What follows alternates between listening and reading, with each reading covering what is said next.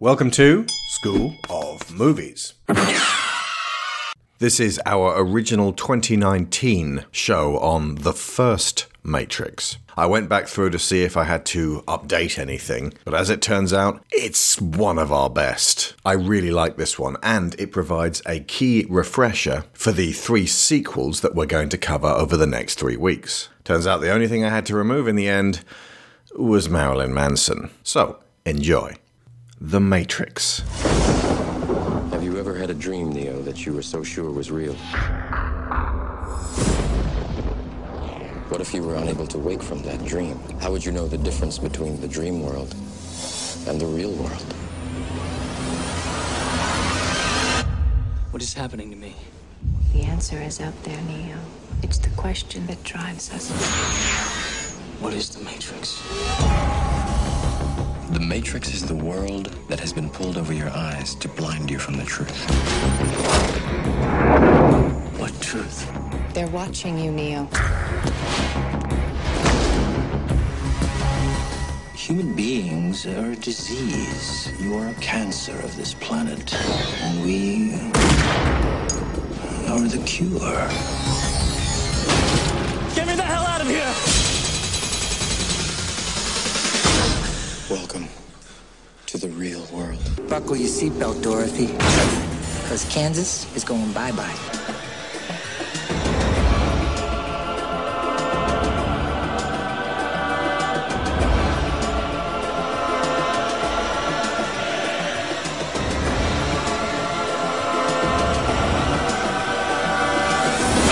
Unfortunately, no one can be told what the Matrix is. You have to see it for yourself. With me is Sharon Shaw, my wife and co-host. Hello. This episode has a lot of written material to it because we have spent more than a decade promising we're going to do The Matrix, never doing The Matrix, and trying to work out how to cover this film properly in our own inimitable way. And I wanted to get the right thing said, but coming up will also be a lot of freeform discussion in amidst all of the essay material, but just there's a lot of monologue in this one, just to prepare you folks.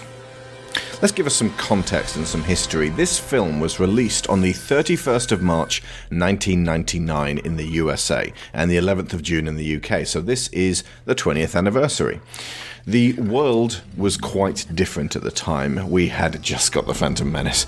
We were at the tail end of the Clinton administration with a new Labour government headed up by fresh young Prime Minister Tony Blair.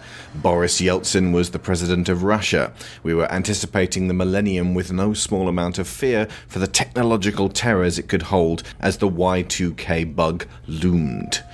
For the younger among us, Y2K was best defined as a problem with computers whereby they would notice as New Year rolled around that there was a 00 at the end of 2000, and in their limited understanding of linear time they would interpret this to mean that it was 1900, and they were many decades off from being invented. Thus, presented with this contradiction, they would shut down like an unruly robot in Star Trek. I wish I was making this up. We spent billions trying to prepare computers to understand that it wasn't the end of the world, and, as of New Year's Day, no global shutdown occurred. What that did, however, was highlight our utter dependence on technology, which made this movie absolutely cutting edge in terms of flipping the script on our fears. Not that we were dependent on machines to live, but that the machines were dependent on us.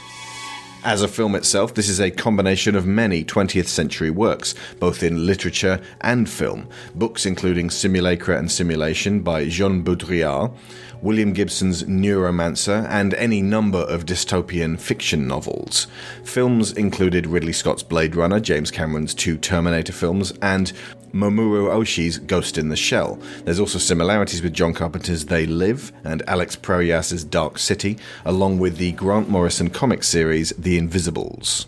Now, while The Matrix is a cocktail of influences, what the first film manages to do is present those blended concepts and design choices in a way that makes it very distinctive and memorable as a world. That's why it feels cheap to me to say that the Wachowskis simply ripped off these prior works.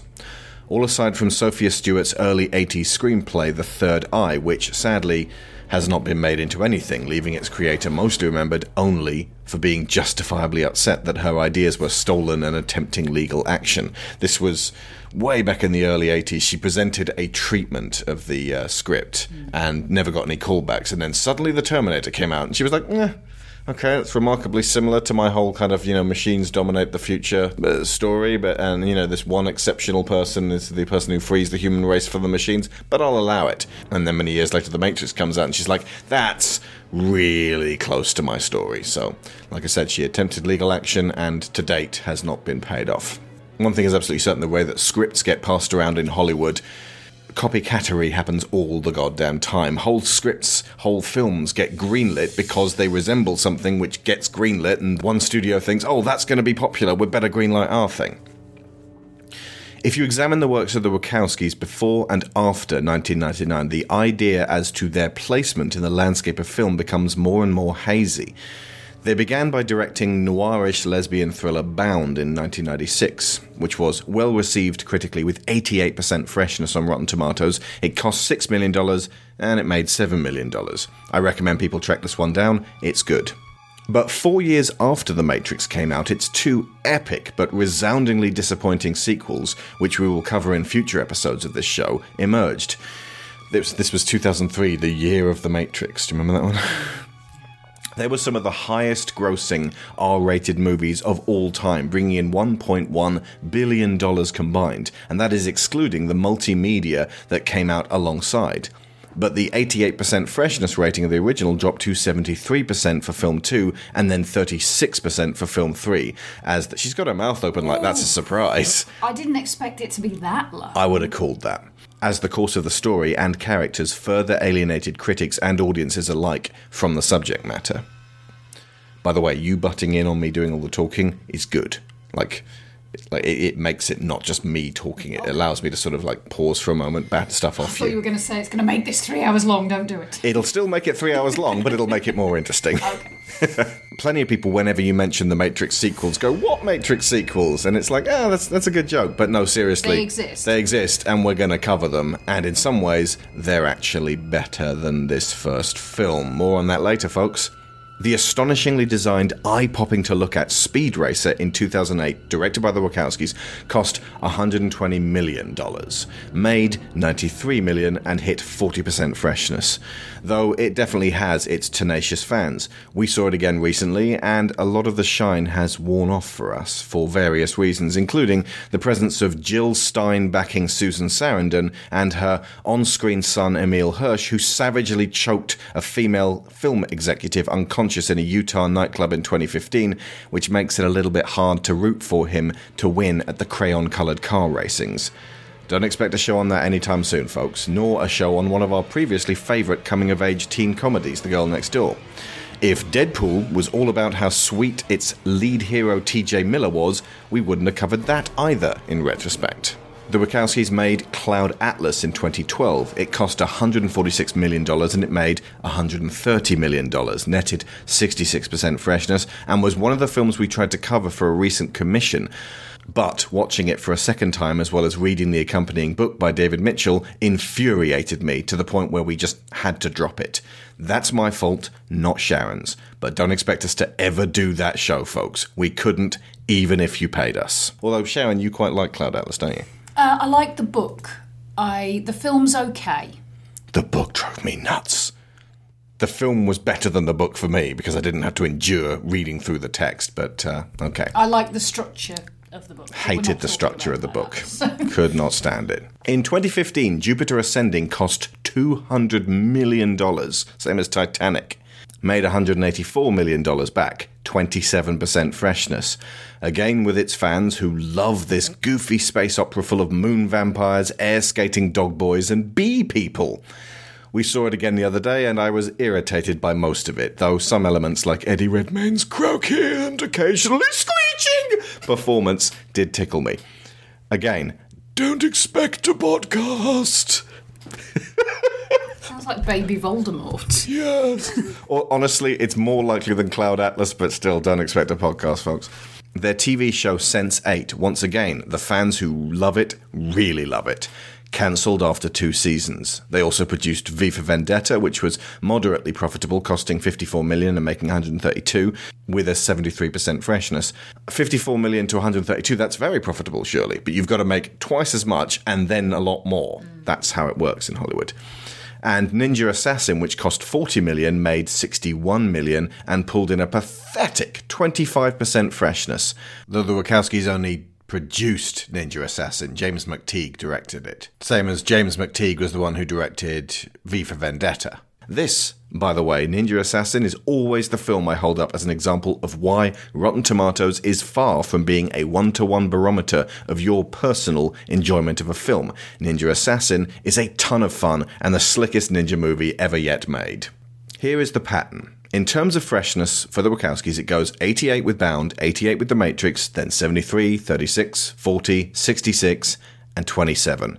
As their projects go on, the critics seem to tire of them. They are not critical darlings, and as always, that metric is a flawed system. It doesn't reflect the overall quality of the films, though it can be used as a loose barometer, a loose one, of critical success.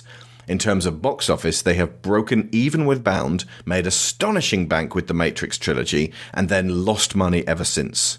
They are not a safe bet for studios who want to turn 116 million into 855 million, like Venom.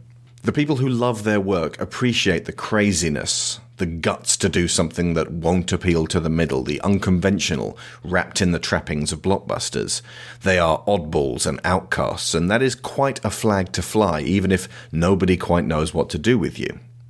Compare this with my usual whipping boy Tim Burton, who has made a career out of feeding tragicomic outcasts, all too often played by Johnny Depp, to family audiences in a safe, profitable fashion that rarely challenges or changes, save for when the director takes the source novel and pulps them, inserting his own creations in place of the author's to create an alternate Burton-verse take that still seems to bring in the punters. Do expect an episode on Charlie and the Chocolate Factory, and we have already recorded one on Miss Peregrine's Home for Peculiar Children. It was scorching. I also anticipate my Dumbo quick review to be a little ranty, though I do like Big Fish a lot. The Wachowskis will never be Tim Burton, and I'm glad that's not the path they took.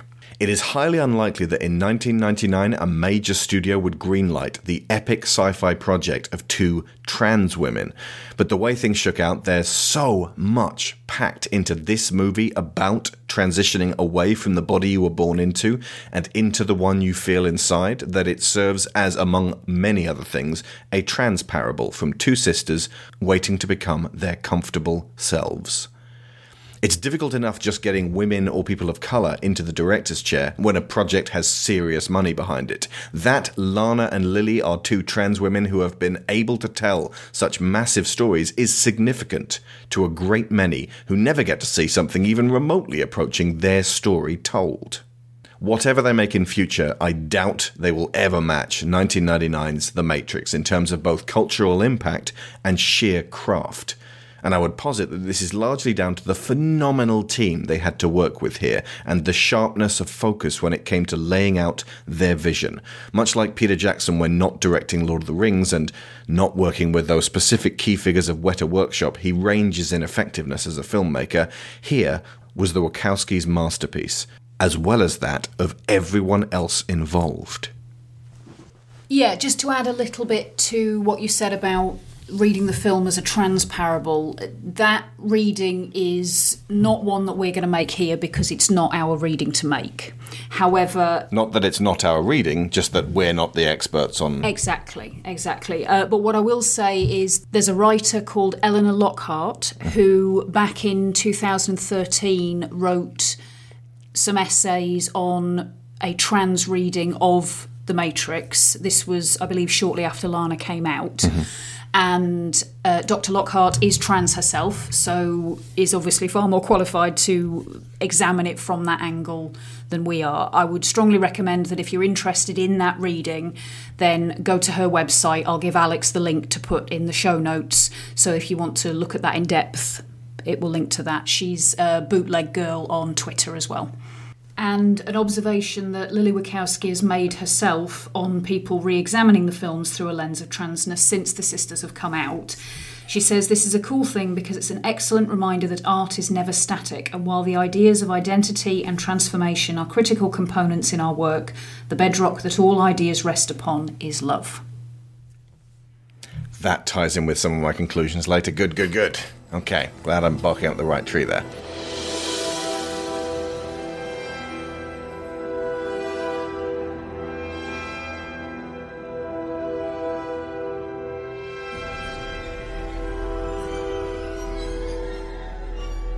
The opening sequence alone is a finely honed machine in terms of laying out both mystery and world building, as well as the shared avatars of the agents and the human freedom fighters defying them, embodied here by Agent Brown and Trinity, respectively.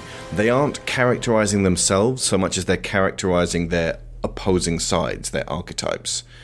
So let's look at the sequence and break it down. We begin with the Warner logo, veiled in green, indicating that we are being immersed in the simulated computer world, lo-fi yet vast. And you got that Don Davis score there saying, yeah, this is gonna be big.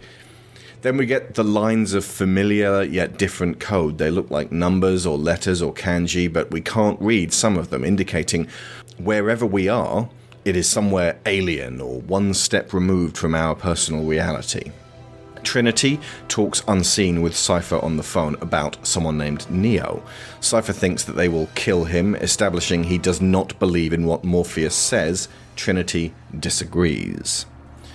It's hard to place when and where this is. It looks like an American city, maybe Chicago, probably not New York, but the decor of the buildings is old and analog and has a late 1940s, early 1950s aesthetic, a time when post-war America was about to become very successful and started telling its people things were going to be looking up, and if they did as they were told, they could reap the benefits, same as everybody else.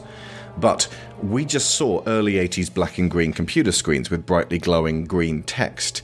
In fact, we went through those ones and zeros. Are we in a computer? Is this Tron? It's anachronistic. No time for that. The agents turn up outside the hotel and Smith ominously chides the officer in charge, telling him the standard police he sent in to apprehend one little girl are already dead, making us immediately respect Trinity's abilities before we even see it happening.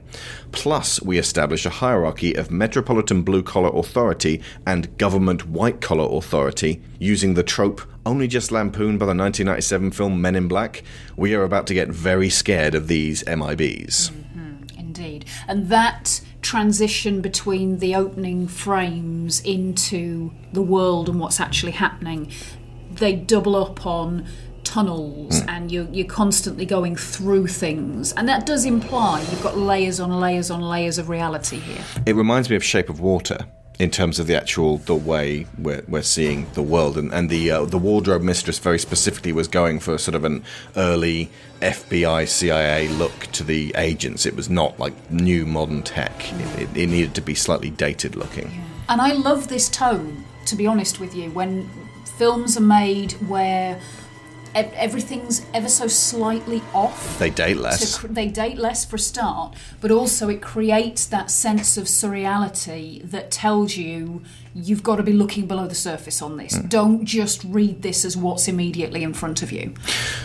Next moment, Trinity gets arrested, or they try to. Then she resists arrest using blindingly fast martial arts and some rigged bullet time to indicate her powers aren't natural. She's a superhero, swathed in the black garb of an edgy 90s clubber, and she wears sunglasses at night. Morpheus on the phone tells her that there are agents nearby. She gets flustered and prepares to escape. We have to ask, if she's so tough that she could take down 3 cops in 10 seconds, what could she be so scared of? What is an agent? Whatever this besuited thing is, it outstrips the police and leaps tall buildings after her, which the cop declares is impossible, meaning this obviously isn't commonplace within whatever world this is that we're in. They are pushing the limits. Trinity makes herself into a spear in the air, and with practiced mechanical grace dives through a window with accompanying Don Davis score, which has been building to this cold Superman fanfare. So like that bit, it's Superman. And she points both guns fearfully up the stairs at the smashed aperture as all the music and sound pulls away, and we just hear this like quiet creaking, and you get that tension and apprehension, very much afraid that the agent will come through. This makes it even more clear that no matter how awesome she seems to be, they are more powerful, and she probably wouldn't survive a close encounter. She runs to the phone booth and is forced to gamble on getting to the receiver before the agent-driven garbage truck obliterates it. This is very unusual behavior for government agents. Brutal, hard, unfeeling, destructive. That is a macrocosm of how government agents are portrayed, but it's like, this is really over the top. They don't usually try and destroy you with trucks as soon as they meet you. Usually they at least attempt to arrest you first. Everybody is still wearing sunglasses at night, and Trinity is gone. So on our first viewing, we must simply employ cause and effect and figure that the phone got her out of this horrible predicament, but also that they are rare enough that she would take this suicide run of a risk. That occurred to me watching it this time, by the way. If The Matrix was now, we are fucked because there are no hard lines. We're at the point now where so many people don't even have landlines in their house. I mean, we have one, but we don't use it. That kind of still plays into the idea that the Matrix feels like these landlines are being found and cut and removed by agents in the system.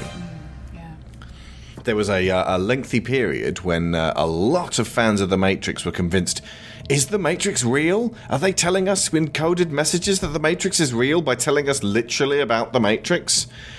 If they were, guys, then the system, the machine, probably wouldn't let them say it in such explicit, candid detail. It wouldn't be the huge hit that it actually is. We're not party to this very specific knowledge. But there's still a lot of people, very smart philosophical people, who actually do believe we might be living in a simulation and there's evidence for it. Maybe not precisely like The Matrix, but a simulation. Here's a thought, though. Until we get some conclusive evidence in that direction, how about we carry on behaving as if we are in reality and the sun is going to come up tomorrow? So this is the first 7 minutes of the film, and it tells us enough of what we need to know about the anti-hero protagonists, their antagonistic pursuers, the abilities and limits of both, the dark green-washed world they all inhabit, that the phones are magic, and that there's disagreement in the ranks on all sides, because the agents are arguing with the cops, and Cypher's arguing with Trinity about Morpheus. It is a phenomenal opening of visual storytelling. Yeah.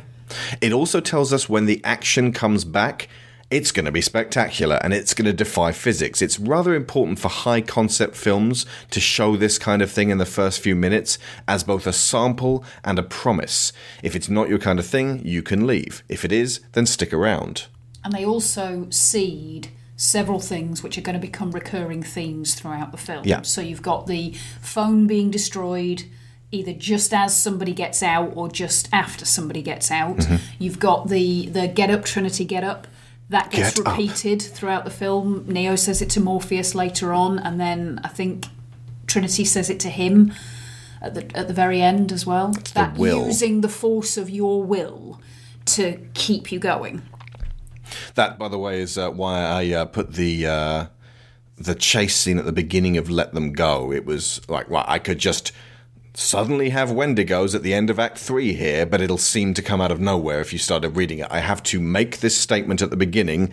There's these things in this book. Just like a lot of people might have turned on it if it was like From Dusk Till Dawn, and it was like, no vampires, oh my god, vampires! Which is a great turn, but generally audiences don't like it when you suddenly switch genre halfway through. So this opening sequence lays down enough statements and leaves enough unspoken to create big questions in our heads. All the key ones that will be answered by the film include: who is Morpheus? Who is Neo? What might be more powerful than an agent? And of course the main one, what is the Matrix? Again, the creation of the atmosphere with all of this visual storytelling is brilliant. The the influences that it's drawing on, it uses them so well to contribute to the overall feeling. So the one that stands out for me is the Terminator influences. But you've got these tiny little things like the truck pulling up with the steam coming off it, the agents all looking and moving like T-1000s. That gives you that feeling of there is artificial intelligence in this world and it's not overly friendly. Oh yeah, it's very threatening.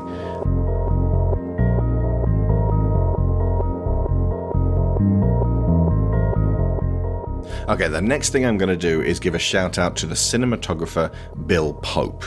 Now, as I mentioned on the Crazy Rich Asians episode, you can't make a film without all of these incredibly skilled people, and the whole worship of directors and actors thing is a way of marginalising these craftspeople. And we don't talk enough about the visual stuff because we tend to discuss script and characterization, and I'm going to just test the water and get out of that a little bit more. Just talk about composition more, talk about the visual design. You're going to have to picture it in your heads more, folks, because this is a non-visual medium. But that's what's held us back so far in the past, and I can at least talk about it because in a lot of cases, you guys will know this stuff very well. I think one of the reasons that directors and actors tend to be lauded a lot more than the people who put the nuts and bolts into making a film is because marketing. Because they are the people who are trained and talented in communicating with people who don't understand how films are made. Yeah. The techies tend to be a little bit more introverted and sort of, yeah, well, this is how this thing works, and just want to get on with my job. Indeed. So Bill Pope also did it was the DP for Bound, the two Matrix sequels, Spider-Man 2 and 3, but not Spider-Man 1. Which is Raimi's Spider-Man. Yeah. Which might account for why the cinematography in Spider-Man 2 feels a lot less surreal and comic-y and a lot more sort of grounded, even within a Spider-Man film. The cinematographer for the original 2002 Spider-Man was Don Burgess, who was DP on Forrest Gump, Contact, Castaway, works with Zemeckis a lot. And he's beginning with pre-production on The Witches. Looking forward to that. Bill Pope, meanwhile, was DP on Spider-Man 3. And one of the things that's still really excellent about Spider-Man 3 is the photography. He also did the cinematography for Scott Pilgrim and Baby Driver, which suggests he's going to be working a lot with Edgar Wright in the future. Both of those are very creative in terms of cinematography. Absolutely. The Jon Favreau Jungle Book, which suggests, by the way, folks, that whole, it's just all CGI. Well, it had to be photographed by a DP of this caliber. Just as an aside to that, the Hollywood Reporter did its usual brutally honest Oscar voter pieces again yesterday. And one of them was talking about how it's getting harder and harder for them to vote on things like production design and cinematography and visual effects, because the layman, which unless they're specialists in those fields is what they are, can't tell which belongs in which category. In part, this is what gives big visual effects extravaganzas a disadvantage when it comes to Oscars, because they look at it and they go, well, that does look absolutely amazing, but I don't know how, so I don't know how to vote for it. Other Bill Pope films include the recent Alita Battle Angel, which does look fantastic, and The Kid Who Would Be King, which is going to be one of this year's Nobody Bloody Saw It, and Yet It Was Great films. Kind of like Lego Movie 2. But I'm just going to describe to you 8 shots that most of you fans of The Matrix will just have burned into your brain. Number 1, Thomas Anderson takes shelter from the pouring rain under a bridge at night on a wide street. Just this amazing noirish image there. It's like there's a waterfall coming over the side. And just Anderson's over on the far right as the car comes in. Anderson sits opposite Morpheus in faded red leather chairs. That's both inside the hotel room and inside the construct. Those red chairs are wildly iconic. You could now just sit 2 people on them in a darkened greenish room and everyone would know exactly what you were doing. The red and blue pills reflected in the mirrors of Morpheus's eyes. Number 4, pretty much every frame of the minute that Neo and Trinity are on the roof before they get to the helicopter, from Neo's high kicks through to dodge this, with that now classic bullet time fall. Every frame of that setup it's dynamic and it's edited together in a way that's just like blood rushing, heart pumping the whole way through. Much love to editor Zack Steinberg. Number 5, directly above us flies a helicopter gunship. Shell casings cascade towards us. Number 6, the world of glass behind Trinity ripples outward and explodes as her shoulder hits the window in front of us. Number 7, Neo and Smith dive through the air towards one another, firing wildly, clasping together in the middle as the camera circles around them, culminating in, "You're empty. So are you," as Smith eyeballs us, the audience, through his broken sunglasses. And number 8, Neo stands with his hand up in front of oncoming bullets, simply saying, "No." Now, most of those are big effect shots, and you'll remember them more because they get used in promotion more. But almost every frame of this film is expertly decided upon. We recently saw the 4K version, and the original print of The Matrix, when it went to DVD, was given a really darkish green colour. And this was, they'd noticed in the filming that there was a green tinge to the Matrix world and a blue tinge to the real world. And they leaned into this, and the Wachowskis decided they were going to go real green and real blue for the sequels. So they gave it, in the home formats, a green tinge. But it made everything look really sickly. It was unnatural, and it was done in a kind of a clumsy analog way back in the late 90s. So Neo's skin looks yellowish all the time, because effectively when you put a lot of green into the picture, it drains the red out. So there's kind of a sort of a sludgy, brownish, swampy olive hue to everything. The 4K version, which a lot of you won't have seen, looks phenomenal. The faces have now got colour and blood in them, even within the Matrix. People seem much more real. It seems less shallow as well. There's a lot more depth to it. You get a lot more true blacks rather than charcoals. It is an absolutely amazing transfer, overseen by Bill Pope himself. And while the 4K version was fantastic, we actually preferred the remastered Blu-ray, which no one will ever talk about because it's just the second edition of the Blu-ray, which most of you will already have, and no one's going to go. I don't even know if it's on sale on its own in this country, because who would buy something that everyone already owns? You'll want to buy the 4K one. The 4K one had a lot of really murky moments. There were 2 or 3 when Neo first meets Morpheus in the hotel, when they're waiting in the dark for the squiddies, and there was one more. What's that? Trinity running across the rooftops. Yes, where it's so dark you can't really see features, and it's quite murky. I think overall the 4K one looks better moment to moment, but the Blu-ray takes the original print and just polishes it up and makes it much sharper and brighter, and it still has that sense of depth that the 4K one has. But without the flatness. Yeah. And honestly, once you've seen that version of The Matrix, going back will be quite difficult. So I've seen people say, I don't see any reason to get a 4K. Whenever I've looked at 4K discs, they just seem murky and flat and colourless compared with regular stuff. And ultimately, currently 1080p discs on Blu-ray, when boosted with high dynamic range by something like an Xbox One, look as good as, if not in some cases, like the Harry Potter and the Goblet of Fire Blu-ray looks better than the 4K disc, because it just brings out all those features, all those colours.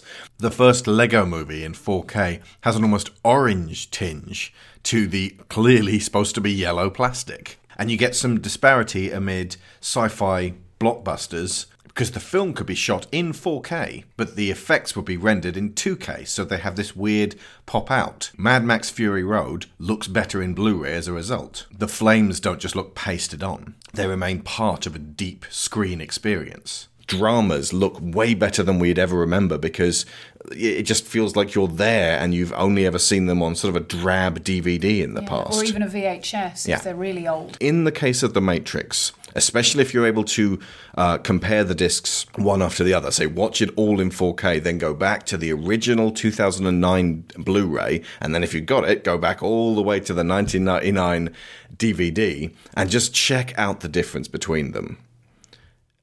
It's quite extraordinary. This one got 5 out of 5 from Blu-ray.com, and rightly so.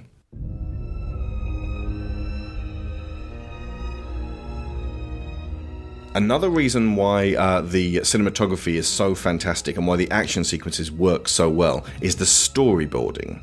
I cannot say enough about how having it storyboarded beforehand really makes this film visually targeted, directed. It seems like the Wachowskis were like, we want it to look like this, then they set it up and it looked like that. So having the just rough pencil sketches, and this happened for the Lord of the Rings as well. They pretty much got it shot for shot in pencil before they even started filming. Honestly, I think, and bearing in mind that this is the way that animated films are made for the most part, when you're doing a live action movie from a director or directors who are visionaries, who are incredibly creative and very visual about what they do, you need the team to be able to communicate what they want on film as closely as possible. And honestly, storyboards are essential to that as far as I can see. I will tell you what for. If I ever get to direct Let Them Go, which is something I would really like to do, I will have a Bible of pre-prepared, storyboarded shots that I've envisioned that this is how it will go. In my head, when I was writing it, when I was recording it, I knew exactly how I would be pulling the camera in, what I would be focusing on. It's very important for people who can visualize this stuff to be able to explain it in that 1,000 words that each picture gives you. Absolutely, and not to mention the fact that it reduces the amount of decision making and composition that you have to do on the fly immensely, and gives you a structure to work with that very clearly tells everyone what's needed. I've seen directors sat directing while with a monitor near them so that they can see what's going on in front of them with the actors, and then they can also glance down at the monitor. In a lot of the behind-the-scenes stuff, the Wachowskis were sat with their backs to, say, Lawrence Fishburne and Keanu Reeves fighting, staring at the monitor like, okay, so this thing's going on, but I am all about how it looks on screen. That it has to fit with these, pre-visualized storyboards. And they got in a professional comic artist named Steve Scroce, who did X-Men comics, and they got him to beef up these storyboards to make them look like a comic, like a manga that would thus translate to the screen. And it made perfect sense to give it to someone who can do visually dynamic art. Absolutely. And it makes perfect sense that directors, especially modern directors, would direct the screen rather than directing as if it were a play, because that's not what your audience is watching. Yeah. We've already mentioned the Don Davis score. Don Davis never really went anywhere huge in the cinema world. I wonder why. His stuff feels partway between synth and orchestral. And there are times when the Matrix is just so distinctive. Like you could hear that music now and you'd know it was the Matrix straight away. Whereas if you took a lot of Danny Elfman stuff or John Ottman, no, it's Danny Elfman, and you could put odds on it being a Tim Burton, but you might wouldn't know it's Danny necessarily Elfman. know which film. Yeah.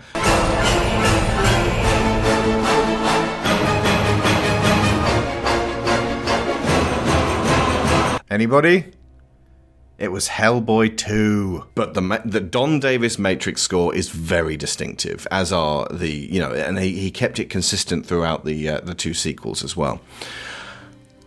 He went on to do the Jurassic Park 3 score, which is, not coincidentally, one of my least favourite scores ever. It's that one where he just rushes as fast as he can through the John Williams Jurassic Park theme. It's horrible. I really don't like that.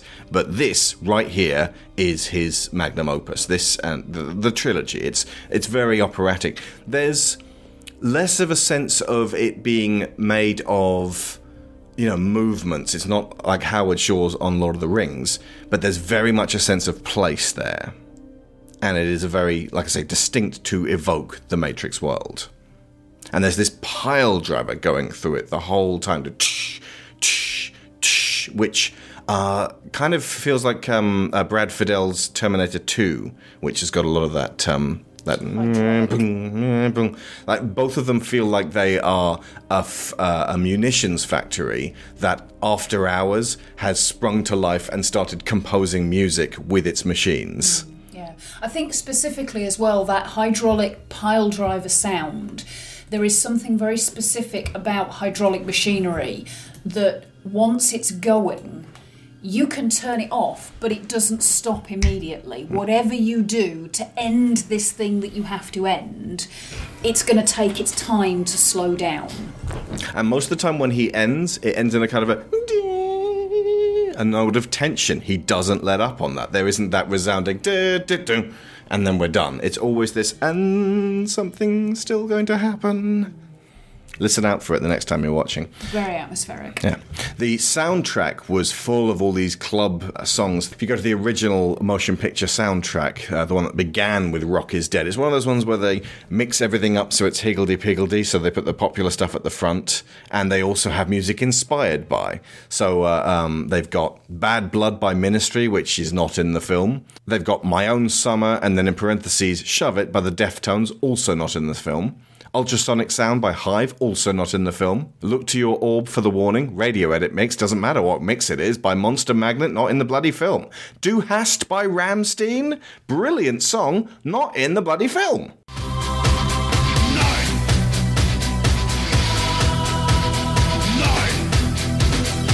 And the one song that isn't on the soundtrack that was actually in the film, Dissolved Girl by Massive Attack. Check that one out on YouTube. It's that one that Neo's listening to when he wakes up at the beginning. It's this really atmospheric kind of, late night staring at a computer screen, things starting to swim in your head kind of feel to it. And the fact that you're hearing it through headphones as well means that it sounds just slightly removed, slightly distorted.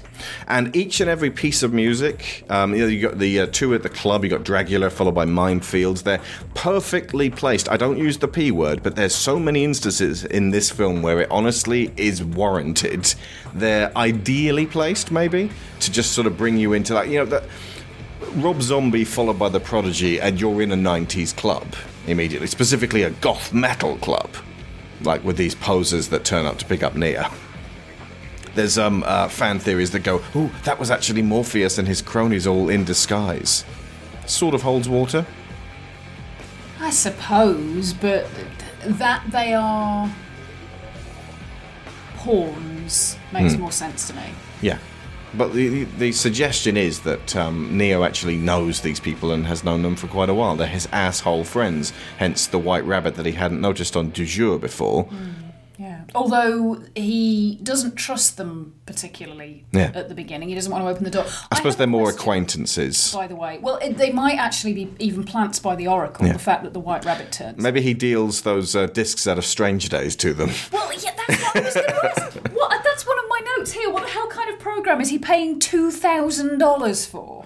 It's the Mezcal program. The only way to fly. It's something. I mean, I am son of Malkovich. I know nothing about tech. If we have any hackers listening, and you know what somebody would pay $2,000 for in 1999 bucks. 1999, yeah. But another highlight of the soundtrack is Club to Death, the Kureyamino mix by Rob Duggan, who I've liked since seeing The Matrix.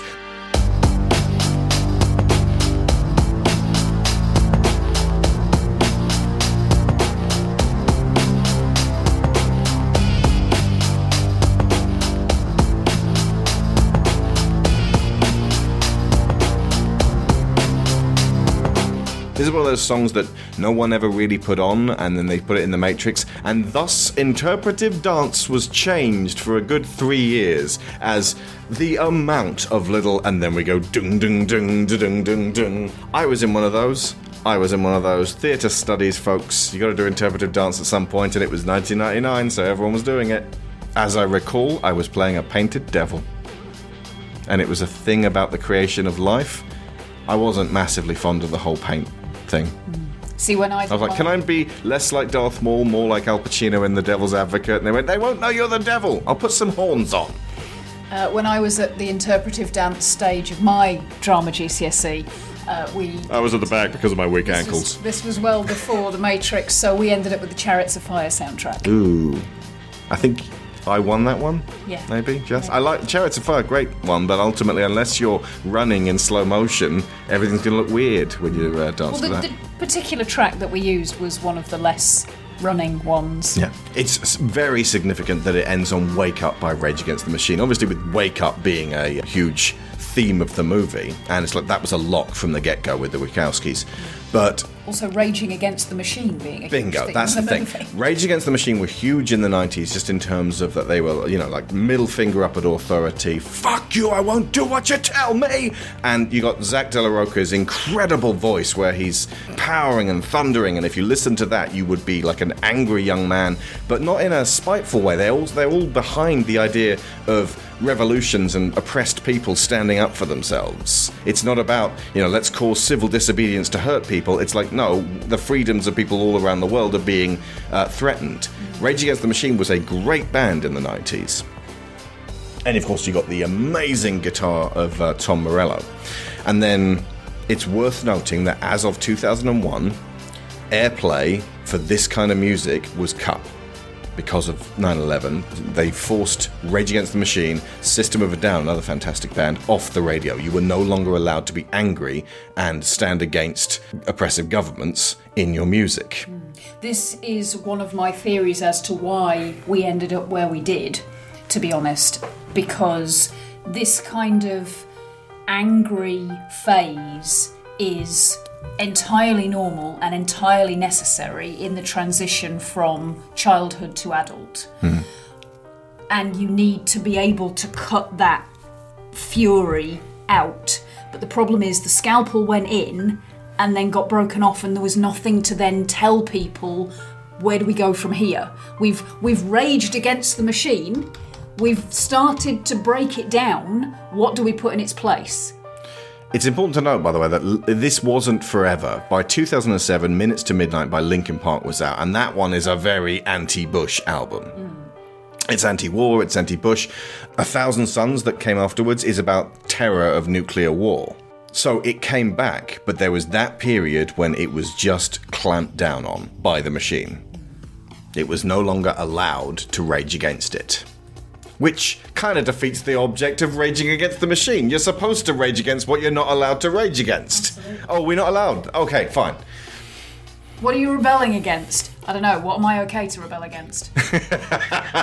You're allowed to rebel against these 4 things. Putting raisins in things that didn't have raisins in them before. So the visual design and this slew of original imagery, it's very significant that The Matrix, when it came out, looked a little bit like some other things that we'd seen. Again, like a little bit like Dark City, a little bit like The Crow. Again, 2 Alex Proyas films. Blade. You better wake up. The world you live in is just a sugar-coated topping. There is another world beneath it. The real world. That happened a year beforehand, and that most definitely was not the first time that we'd been told there's more shit going on under the surface. But The Matrix did it in this whoa kind of way. Again, if you've seen They Live, you'll be like, I see how they've really elaborated on that. And now you know why everybody wears sunglasses at night. Bingo. But it was very distinctive at the time. If you turned up to a costume party dressed like The Matrix, everybody would know. And then afterwards, we'll talk about this when we talk about the sequels, this one movie had a hell of a long influence to it. This one's got a tail, folks. But that almost, the fact that it was trendy, shortchanges the visual design and the amount of stuff that we got to see that we just hadn't seen before. Just the crazy kind of French Mobius style setup of keeping people in pods and all of those cables and wires sticking out of them. It's horrific, but it's visually fascinating. Just the color combinations of those, even before you start looking at the specificity of these disgusting Cronenberg style man and machine merged, kind of H.R. Giger-ish as well. Absolutely. And it's worth bearing in mind as well, for anybody who wasn't there, you will find it difficult to get your head around exactly how neon the 90s were. Oh, yeah. Like, the colours that we were flooded in prior to this coming out, and Blade and the few that kind of led into it, you did not have black PVC covering everything. It was. You did if you were a goth and you were rebelling and you were going to a goth club. Exactly, but for the most part, the mainstream colours that you got thrown at you all the time were bright orange, bright blue, bright pink, bright yellow. Yeah. Especially in the early 90s, late 80s, there was a hangover from that period where if your laces were white, oh my lord, you got to turn them into neon, 2 different neon colours. I was just about to say. A yellow pair and hot pink. Yes, absolutely. Are you not wearing a fanny pack? You're going to need a hot pink fanny pack. And a Global Hypercolour t-shirt. Hot pink fanny pack.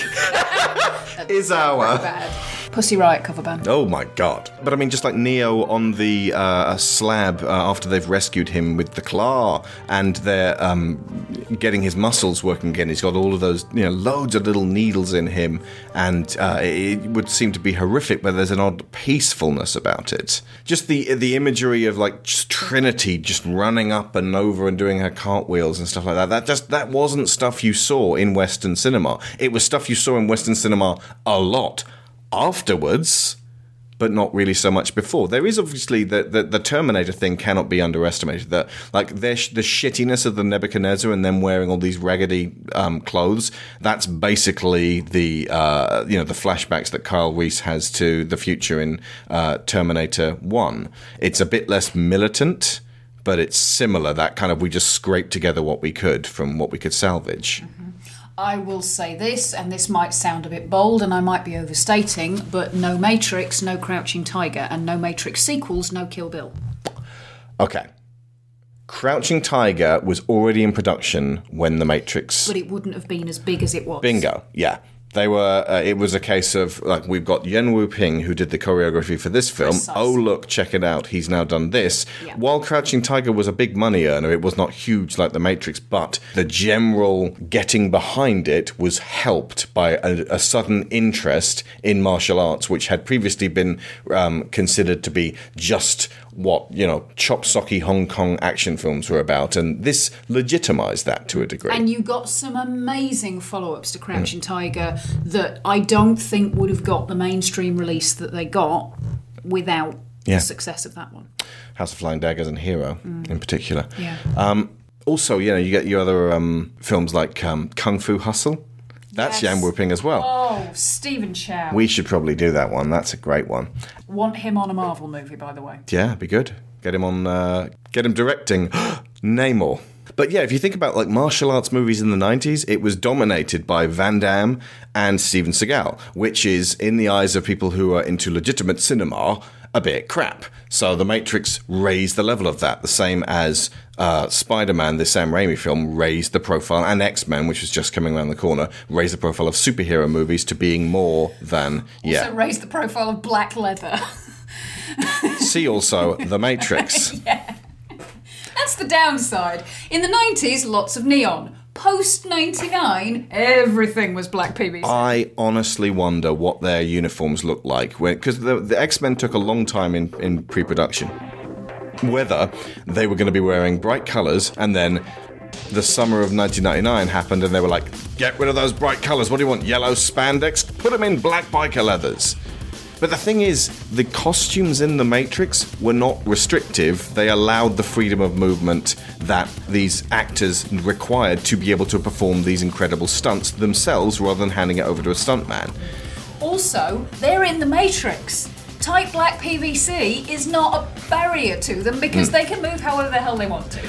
Conversely, in Bryan Singer's X-Men from 2000, James Marsden could not step over a small wall outside the Statue of Liberty His pants was too tight. because his big leather biker leathers would not allow him any freedom of movement of his legs. Under those circumstances, you change costumes.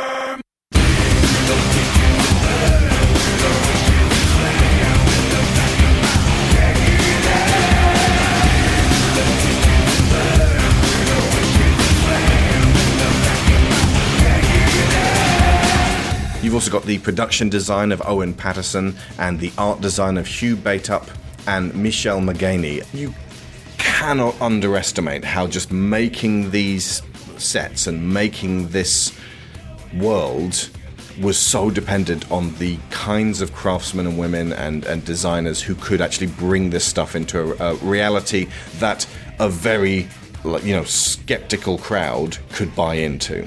And this is the thing, going back to what I said about creating a surreal world where everything is slightly off, it has to look real. It has to look real, and then you unpick it very slightly. Somebody said on the Matrix Revisited documentary that going up to collect their award was just like being in the Matrix. It was like not real at all. And I was like, no. You're shortchanging the entire production. Being in the Matrix is like reality, but everything's slightly off. It's not that it's not real, it just feels strange, uncanny, if you will. Absolutely. Oppressive in that regard. And you're right about the set design, the aesthetic that they've got going with those buildings. I don't even know what it is about them. Whether it was just the amount of old buildings that I spent my time in the 80s, that it's just stuck with me. But the buildings in this, the buildings in 101 Dalmatians of all things, give me that same vibe. And this was an Australian shoot, so they, it was budget was $63 million. That, by today's standards, is pissing nothing. Ooh, if you adjusted that. Yeah, let's just check that. It's still less than Venom. 63 million back in 1999 is now 107 million, and Venom cost 116 million. But Venom made 855 million, as I will remind everybody all the time, forever. And The Matrix made 463 million. But just that. Again, about the same. So yeah, The Matrix was the Venom of its day. Ooh. Eddie, that's depressing. Oh dear. Venom show coming up, folks, by the way. Now, in terms of the plot of the film, the fact that it's perpetually 1999 within The Matrix is for a damn good reason. Sharon, do you want to speculate on that one? For a start, if they go past that, then the machines have to keep constantly updating everything. Yep. And they also have to explain what's happened in the interim years. And the machines can't create new stuff. They are not humans. They don't have that power of invention. All they seem to be able to do is replicate what has already been. Within the context of this one film. Yes. Yeah. I'm The not saying sequels that challenge machines that. will never be able to create, and as you say, in the sequels they do go into exploring what AI is actually capable of doing. Morpheus says, the world at the beginning of the 21st century, we were united in rejoicing as we gave birth to AI. So effectively the Matrix decided to stop people just before that point, 1999. Because otherwise as well, they'd then have to explain what happened to all the robots. That makes it kind of a period piece, and it's actually still really on point, because this 1999 was before everyone started getting hold of the internet. The internet was around. You got it in libraries. Some people were lucky enough to have it in their own homes. You got that horrible dial-up sound. But it wasn't fantastic. It was mainly just chat rooms, some GeoCities, Encarta. But it wasn't really what computers would become. And it's very important that the machines kept us there, because it also kind of kept us apart. We weren't really united at that point. That we were... You could argue for the fact, and I wish that Ralph Breaks the Internet had done this and made it all about, all of this stuff brings us together, but it also keeps us apart. That would have been a sobering story to tell. And instead, it was like, hey, you know what? You know how you can make the monies? Go on the YouTubes, fall about and set yourself on fire. That's brilliant. It's a really good way to earn likes, and likes mean money. But yeah, it's a dark analog world, and I don't know quite what digital trickery they pulled, whereby every new year it was, oh, hey, you know what? It's 1999. Well done. Again. Everybody reaching for a millennium that never comes. Yeah. I like the fact that they don't explain too much, because sometimes if you start to explain, you'll hit upon reasons why actually that wouldn't work either, and no, that wouldn't work either, because you'd have to then explain that too. So, for example, if every December they jump straight through to January the something again, so that they could avoid the New Year, or everyone just gets their memory erased and goes back through again. Yeah, I mean, it would be chaos. There's also the question of how much time has actually elapsed since this human battery field setup was put into place. The way Morpheus talks about it, and we certainly never get a year figure, but the way Morpheus talks about it, I get the impression that it is maybe 2 generations, not much more than that. This is one of those worlds that works brilliantly within its own premise, within the confines of a 2-hour, 16-minute movie. The more stuff is written about it, the more movies get added to it, the worse it gets. Bear this one in mind, folks, when you're considering rebooting this thing, because fans really love lore, and if you have a whole novel that explains how this happened to people, you get the fans memorizing it, and regular cinema goers like, I don't care. That's not to say, by the way, that expanded universes create oppressive fandoms, but oppressive fandoms that cling to the expanded universes are something that hurts the fandom in general. Well, this is the problem. The more you expand the universe and the more you put detail into that universe, the more people become so involved in it and so invested in it that they start to feel like they have to defend it with their lives. Yeah. One of the things I liked doing a lot in the year 2000 was going on to thematrix.com and just seeing, going through the message boards and seeing people's ideas for The Matrix 2 and The Matrix 3, and a lot of them were kind of Patton Oswalt's, and then Thanos turns up. I remember very specifically, Neo goes into Red Square in Moscow, and he hears a familiar voice, and a ponytailed agent steps out and goes, "It is good to see you again, Tovarish." That's the end of Blade. And then Agent Smith's head appears giant in the air. And I was like, that would be pretty cool. But there was a lot of stuff. And I'm going to imagine that a lot of the fanfic ended up kind of inadvertently being a lot of the whole, this is what Zion's like. And, where we can go from here. Again, more of that in the sequel talk when we get to it.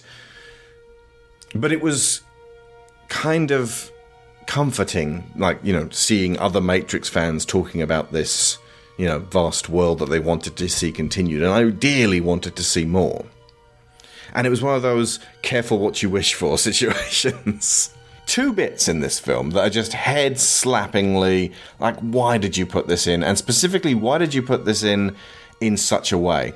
It's the, we gave birth to AI, and Neo says, AI? You mean artificial intelligence? And it's like, yeah. At which point, Morpheus really ought to look at him over his sunglasses and go, are you serious right now? You're a computer programmer. And there was a lot of speculation on these forums where it's like, why wouldn't Neo know what AI was? Why would he maybe only have heard it on the deep web? And it's like the machines kept the whole idea of artificial intelligence on the down low, so humans wouldn't attempt to create it whilst they were within the Matrix and get too far in. So there's that, and then there's the, we're readying the EMP, and then Neo goes, EMP? Electromagnetic pulse, and it explains and it lays down a rather important prop to be used later. But it does so as though one would to a child. And again, people were asking, why doesn't Neo know what EMP is? He's a computer programmer. And there was a lot of answers there on the lines of, do you think the machines are going to allow them to know what an EMP is? The one thing that devastates machinery within the Matrix? No way. Here's how it works, though. Do they know what nuclear bombs are? Because if they do, they know what EMP is. Well, we dropped the nuclear bomb, and then nothing happened at all. It just sort of exploded, and we probably shouldn't use these. Again, this if everyone works in a city, are they working on nuclear bombs? Again, there's a lot of questions regarding the Matrix itself. And some physics books. Yeah. Honestly, it feels like the machines would be constantly writing and rewriting and going, I can't believe we haven't... Imagine having to start rewriting Wikipedia from scratch. Okay. Jeremy, why is this textbook blank after the first chapter? I'm sorry, I was in a rush. What should we put for dog? Not a cat.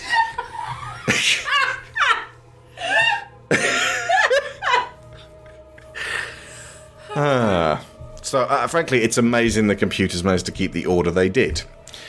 Either way, these two are sort of like goofy moments that you're like, oh, EMP, AI, huh? And it doesn't help the fact that Neo was played by Keanu Reeves, who people at the time were still very much associating with Bill and Ted, or Johnny Utah in Point Break. Yes. And they scoffed at the idea that he could be a cold fusion physicist in Chain Reaction.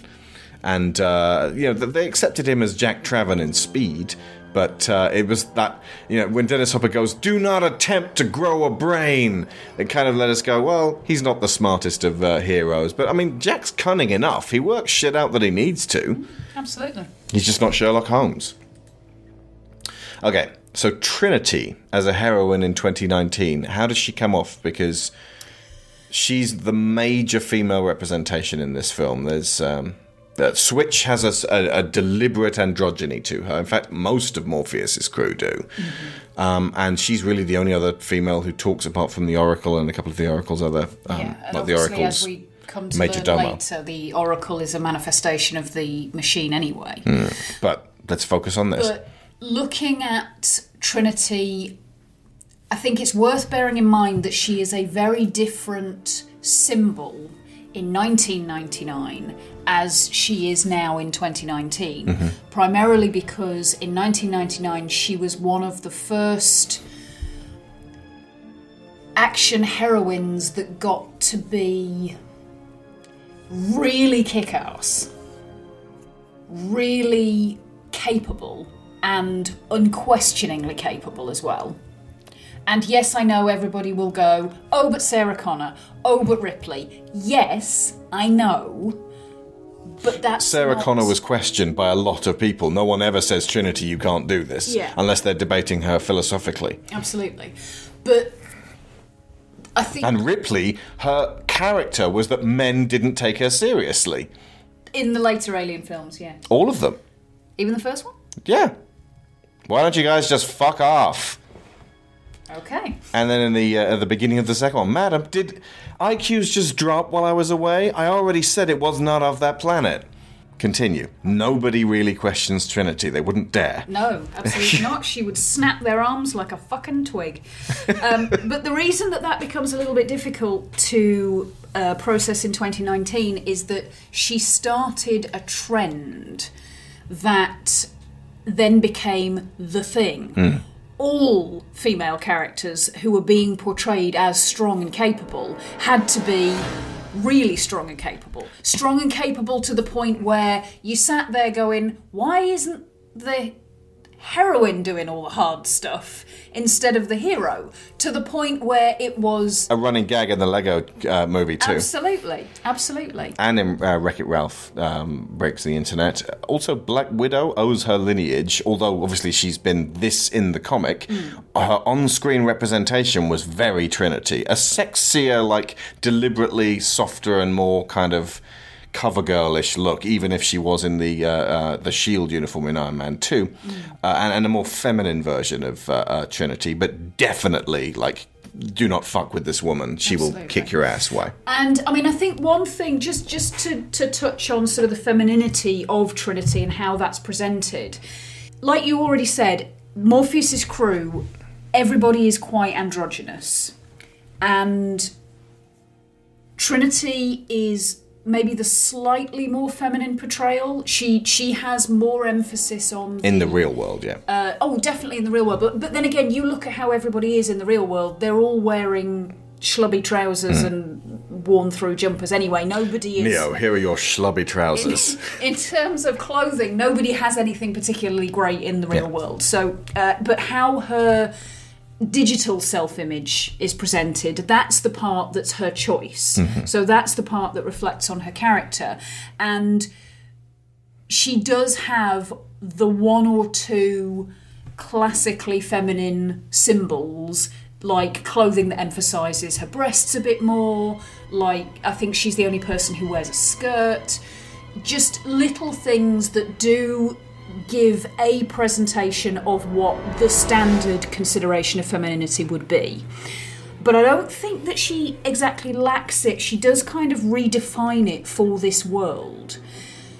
Because it's worth bearing in mind that in terms of what traditional femininity is supposed to be, and my God, the number of people who think that they're the authority in defining what this is, but classically it does all tend to be geared towards demonstrating reproductive qualities and reproductive abilities, and that is irrelevant in this world. I have breasts for babies. Yeah, but human beings aren't born here, they're grown. They are grown. You don't need to be showing anybody what your ability to carry children is like.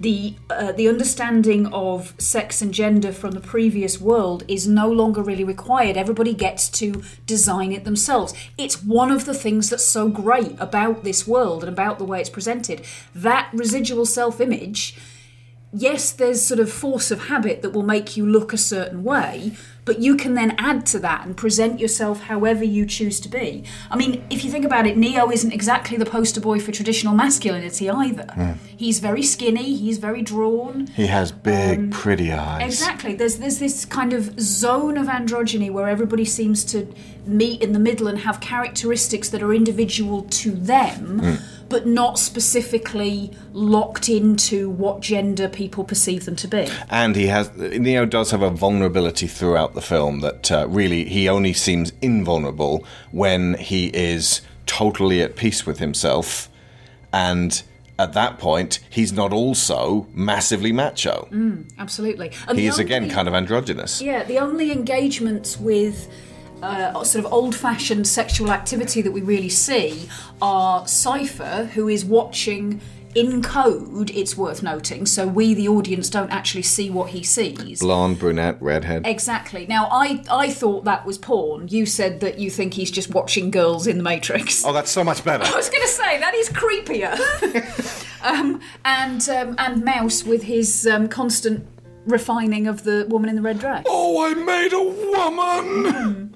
Indeed. God damn you, we hate movies. Every pervert sounds the same in my head now. Indeed. Absolutely. But also that woman in the red dress, by the way, she is the only starkly traditional feminine character. She is very 40s. Yeah. She also never speaks. Doesn't have her own agency. Indeed. Okay. The problem with Morpheus. I recently watched a video from a channel whose author I respect. I won't name the channel or the subject matter, but it outlined a recurring, unsettling, toxic pattern in not only the entertainment that I personally dislike for its many troubling aspects, but in entertainment I have no personal feelings about, and some stuff I straight up love. Stuff that feels so overwhelmingly positive that to lump it in with the rest of that lot, playing clip after clip between statements, seems to defy context and balance. His point was simply, this bad thing is everywhere and we need to move forwards, but aside from the unlikely prospect of writers and especially comedians just all agreeing to knock it off at once, there was no solution presented for solving this within the entertainment world. I ultimately dislike that brand of production. Overall, despite being a clear whistleblow, it's exhausting and dispiriting to watch. It preaches to the converted, it leaves everyone feeling uncomfortable. Everyone with a conscience unsure of what they can watch without somehow perpetuating the negative pattern. So bear in mind, when I talk about Morpheus here, I am not saying it's not okay to love The Matrix, or Morpheus, or Lawrence Fishburne, or Kung Fu, or pince-nez sunglasses, or pills of any colour. This isn't thing bad, it's element of thing questionable. It was questionable 20 years ago, and it definitely is now. Morpheus deserves investigation as an adult rather than as a teenager. Because Lawrence Fishburne's Morpheus, as depicted in the 1999 Matrix film, is a cult leader and a little bit of a religious fanatic. The Matrix is a system, Neo. That system is our enemy. But when you're inside, You look around, what do you see? Businessmen, teachers, lawyers, carpenters, the very minds of the people we are trying to save.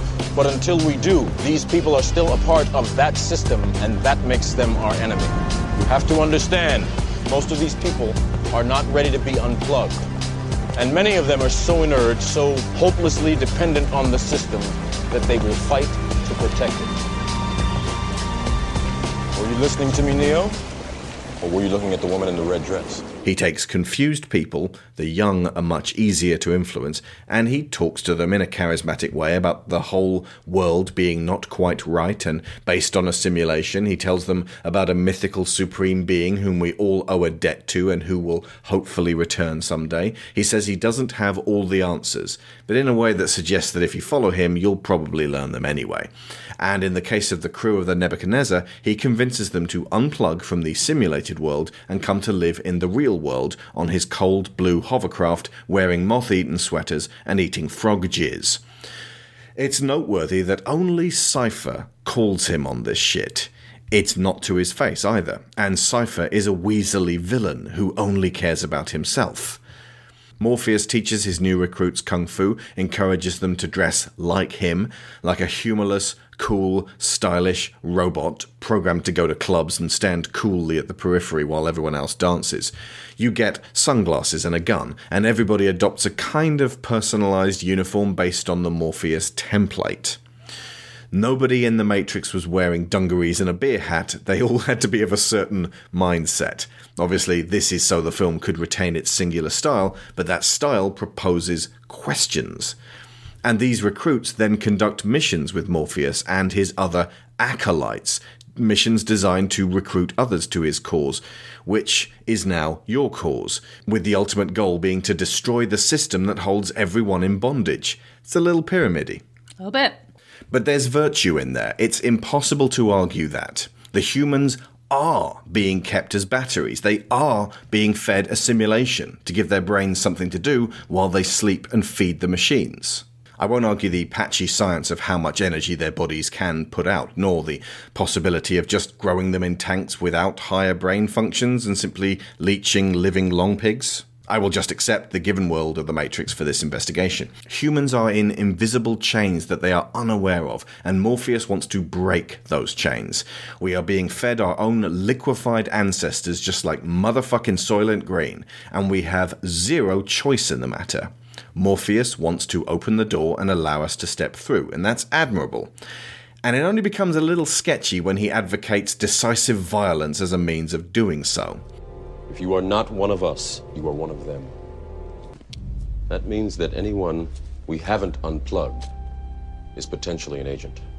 This makes him Magneto, a man who is okay with murder because the ends justify the means to free his people. And in this fictional world, we have no Charles Xavier to present a counterpoint. We don't even get one in the two sequels. There's no one who opposes Morpheus apart from the grumpy old commander. As with the human hatred of mutants, which the movies really didn't make enough of a big deal about because it makes people look terrible, we do eventually get to see the dire threat that forms the reason why Morpheus is okay with killing some people. The SWAT team who pursue them have no qualms about killing an armed child. Very specifically, Mouse is shot dead first, in notably a really upsetting way that seems like it could have been prevented had they been more prepared.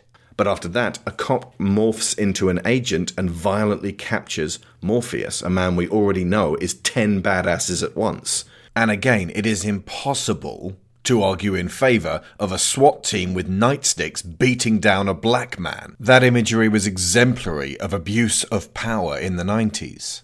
The central conflict point of this movie is humans in the Matrix will fight to protect it, but also that any one of them can metamorphose into an agent and then become an invincible death machine.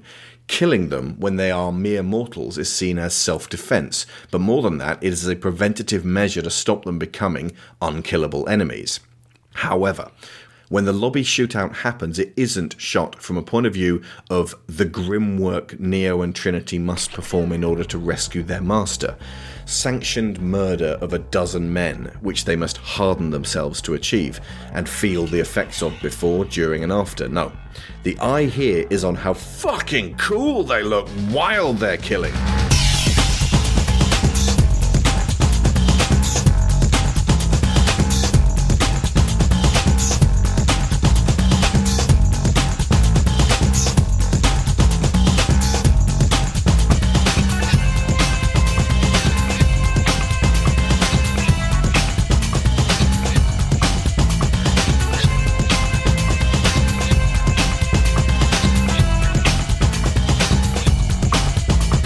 They tear through first entirely unprepared security guards packing comedically tiny pistols up against their hacked lots of guns. Then they jump rings around a very similar SWAT team to the one that killed Mouse.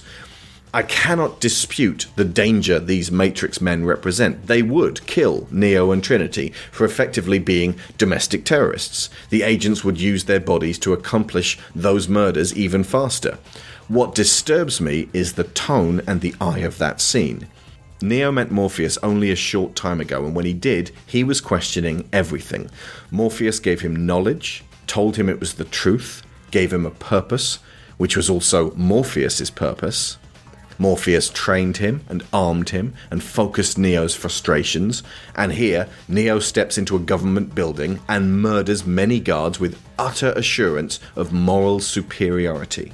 At the climax of the Schwarzenegger film Commando, John Matrix blows the shit out of a private army of screaming goons. It's a hilarious, bloody denouement to a basic and enjoyable action movie. 15 years after The Matrix, in John Wick, Reeves himself takes on dozens of henchmen for the Russian mafia. Hard, terrible, murderous men who all decided to go and work for these monsters. This is Wick tearing down a rotten institution. But it's one that he's deeply familiar with. He has seen that black heart, he's walked away from it, and now his puppy is dead. He has nothing left but to balance that equation. Do away with the rot. Neo was a software programmer just days ago. He doesn't know nearly enough about what he's doing, and the film never highlights his lack of perspective, because it deals in the absolute truths that Morpheus is peddling. Commando doesn't ask you, the viewer, the deeper questions, and John Wick is himself as a character a dark spot amid total blackness. This is why it's a lot less appropriate for this mind-expanding movie to culminate in what is basically Commando with slow-motion acrobatics. These are real live pod people who were assigned the job of guarding a government building. We can assume they had about as much choice as Thomas Anderson, assigned to be a programmer by the machines. Killing them for self-protection should be kind of an unavoidable tragedy. 8 years before this, James Cameron, making Terminator 2, understood that principle, with young John Connor ordering the T-101 not to kill, which leads him to wound and disable the police who are just doing their jobs in trying to stop the Connors, who are ostensibly, again, domestic terrorists with a vendetta against one particular tech firm. Instead, Spy Break by the Propeller Heads tells you this scene is cool! The slow motion does even more so, and how badass Neo and Trinity are makes you, as a young boy in 1999, want to be that cool. I came out of the cinema feeling invincible, wanting to bounce off moving cars and fly. It never questions or critiques their actions, and Morpheus ends the movie being absolutely 100% right. He is the one. As a story, that's fine. In a story that confused, angry boys are going to take away and potentially misinterpret wildly, that's not fine. Absolute truths are dangerous. There's a very good reason why Neo is fighting demons and vampires in the sequel, why they never shoot up a building of federal employees again, why they switch out the black trench coat of school shooters and gun nuts for an elegant Armani wool dress coat in the sequels. The Columbine shooting happened 20 days after the original Matrix was released in America, and it was carried out by two boys dressed like this. The Matrix didn't make them do that, but it did present this violence as the coolest thing ever, and then did not question that action in a way that would give crazed young men pause for thought, and possible re-evaluation of human life. Fuck, I'm seeing Thanos was right videos pop up in my feed now, 20 years later. Gun violence has always been part of American history, but in the 2 decades since The Matrix came out, fanatics with guns who were just absolutely certain that their take on society was righteous have been in the public eye every single week, each new killing feeding the next. In short, the element of The Matrix that dated so quickly that they had to completely rewrite the ethos for the sequels was that the people within the pods can be killed without remorse. That in the long run it is a necessary evil if victory is to be achieved. If the Wachowskis made it today, you know for sure this would not be the case, and notably the first season finale of Sense8 references the rescue of Morpheus in a way that criticises their prior bullet-spewing antics and does things differently. Red Pill ruination.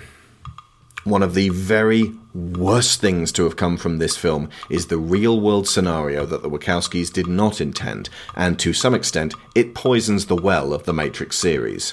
To the point where, if it ever rebooted, this issue needs to be addressed within the fiction. Red pills in real life are angry men who reach the very natural "this world is all bullshit" phase of being a teenager and got stuck.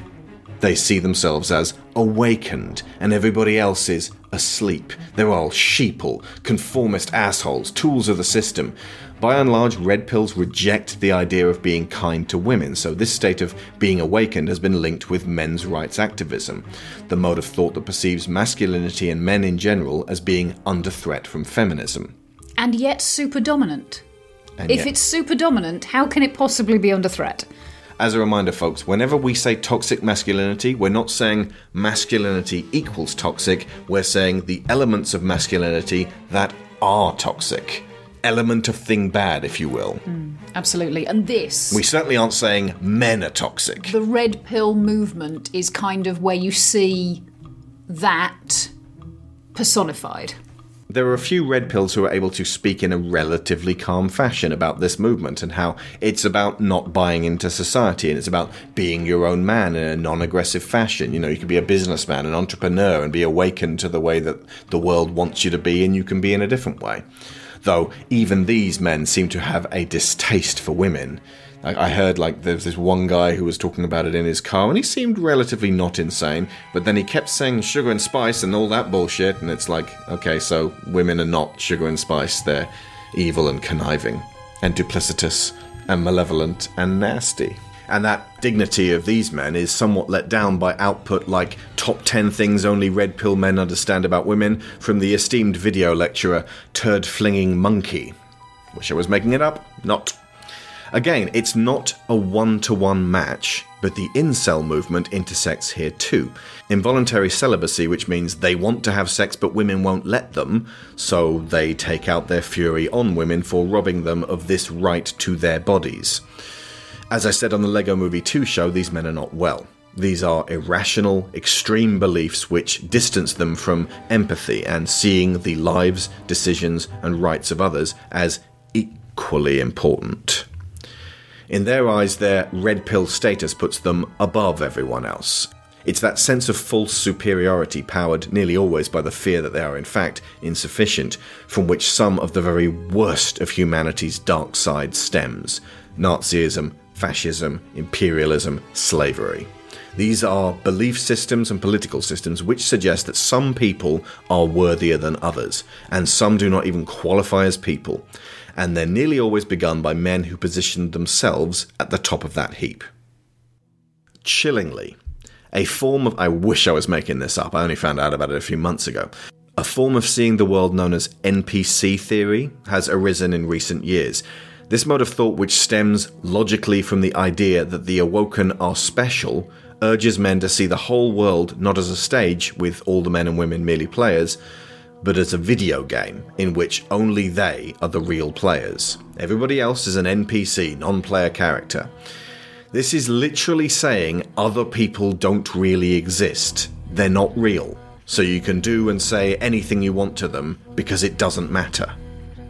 This is language peddled by men who have barely comprehended the vastness of existence, seen their insignificance, and shaped their resultant despair to match what they're familiar with. That this came from The Matrix, from the minds of 2 trans women, and is used to push away and attempt to control women as the enemy, is a travesty, is face-palmingly ironic, and also, it's worth noting, the most basic-ass, short-sighted, self-centered, clumsy, stupid, and just plain wrong interpretation of what taking the red pill achieves. Conspiracy theories used to be about speaking truth to power. This is me and my old man, No Country for Old Men face. Conspiracy theories used to be about speaking truth to power. There was always a portion of tinfoil hat-wearing loons, but now, as we hit the 2020s, conspiracy theorists have had decades of discussion on the internet to grow more and more insular, more untrusting, more angry, and in the case of far too many prominent voices, ludicrously, performatively crazy. Their frontmen are barking fakes like Alex Jones, playing up to furious right-wingers in order to sell merchandise. And down the chain you have lengthy screeds of paranoid delusion saturated with memes and false equivalencies. What was originally a mechanism for being inquiring and questioning to our rulers is now the gibberish of those who seem to not want to be governed at all. As an exercise in futility, by the way, folks, try to find one stable person making a compelling argument for NPC theory. You'll be a long while, and it will get very depressing in the doing. Morpheus stating, "You are either with us or you are against us," is a horrifying prelude to the divided political extremes that the future would bring. The far right will no longer work with the left, seeing them as worse than the enemy. And the left have to perform the ridiculous balancing act of trying to oppose this extremism and attempting to meet in the middle without becoming centrist on a scale that actually puts them more in line with 1990s right-wingers. Even I began my book series in the early 2000s, shortly after the corrupt heads of Fox News declared George Bush Jr. the winner of the 2000 presidential election before Florida's votes had been counted. I was furious. I wrote about a world controlled by a room full of smoking old men who puppeteered everything straight out of the X-Files. But as I got older, I realized that it's a weirdly comforting notion to write that. It's somehow better to imagine that at least someone knows what they're doing at the top, that we're being steered in some capacity, even if we rail against it. My book series eventually became about the struggle of those at the top absolutely not being able to exact full control, as they played the delicate balance in a nation that did not want to be governed anymore. I made those in fragile positions of power who want us to work together the heroes, the opposite of all the fascistic government dystopian fiction. Because none of that stuff paid off. We were warned by author after 20th century sci-fi author of the dangers, and it still happened. If anything, we leaned into it as a species, and now we're living in a dystopia. Only it's moving slowly rather than straight to the exaggerated extremes. We have time to experience it like a slow-mo car crash and feel like we have to act. And it's that realization that feels like the true awakening for me. Not that everything in the world is bullshit, but that we define our world individually and together.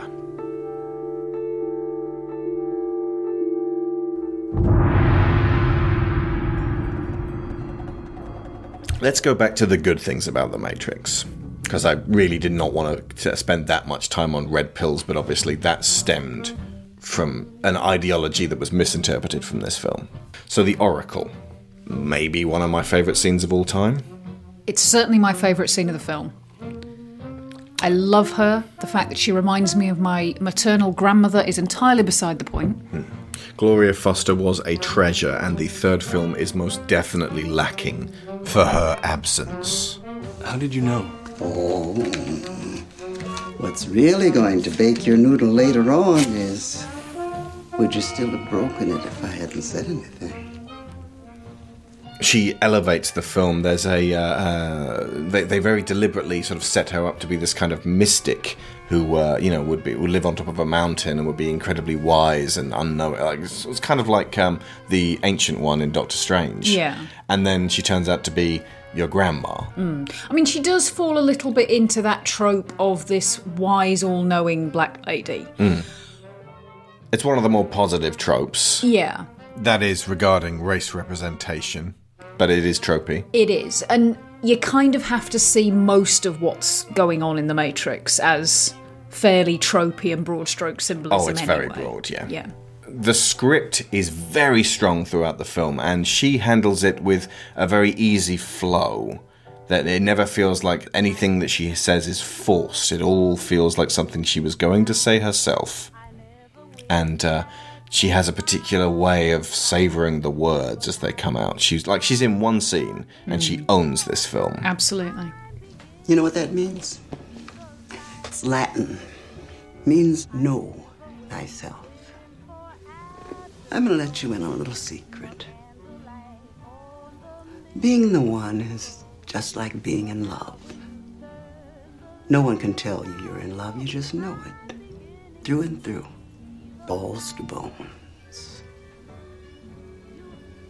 And I made a point to saying to Lyra earlier today, she doesn't tell Neo, you're not the one. She says, you already know what I'm going to say, and Neo says, I'm not the one, and at that exact point, he isn't the one because he doesn't believe he's the one. So her response is simply, sorry.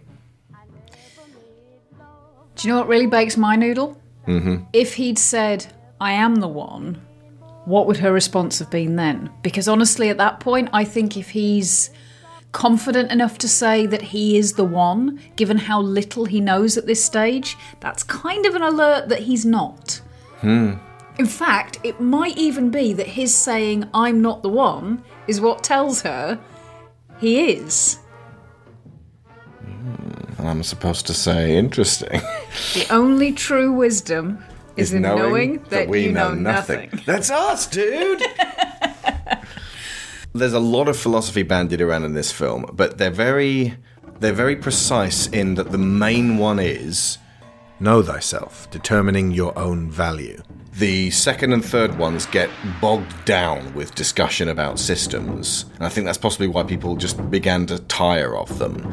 There is definitely a lot of philosophy going around here, but it's most of it seems to be about getting the cogs moving, and then there's this big central, you determine whether you are the one aspect to it. So you've got Morpheus saying, what is real? And that's another huge aspect of it, which never really gets solved. It never gets answered because it's all speculative. It's all Red King related. Real is what we interpret as real.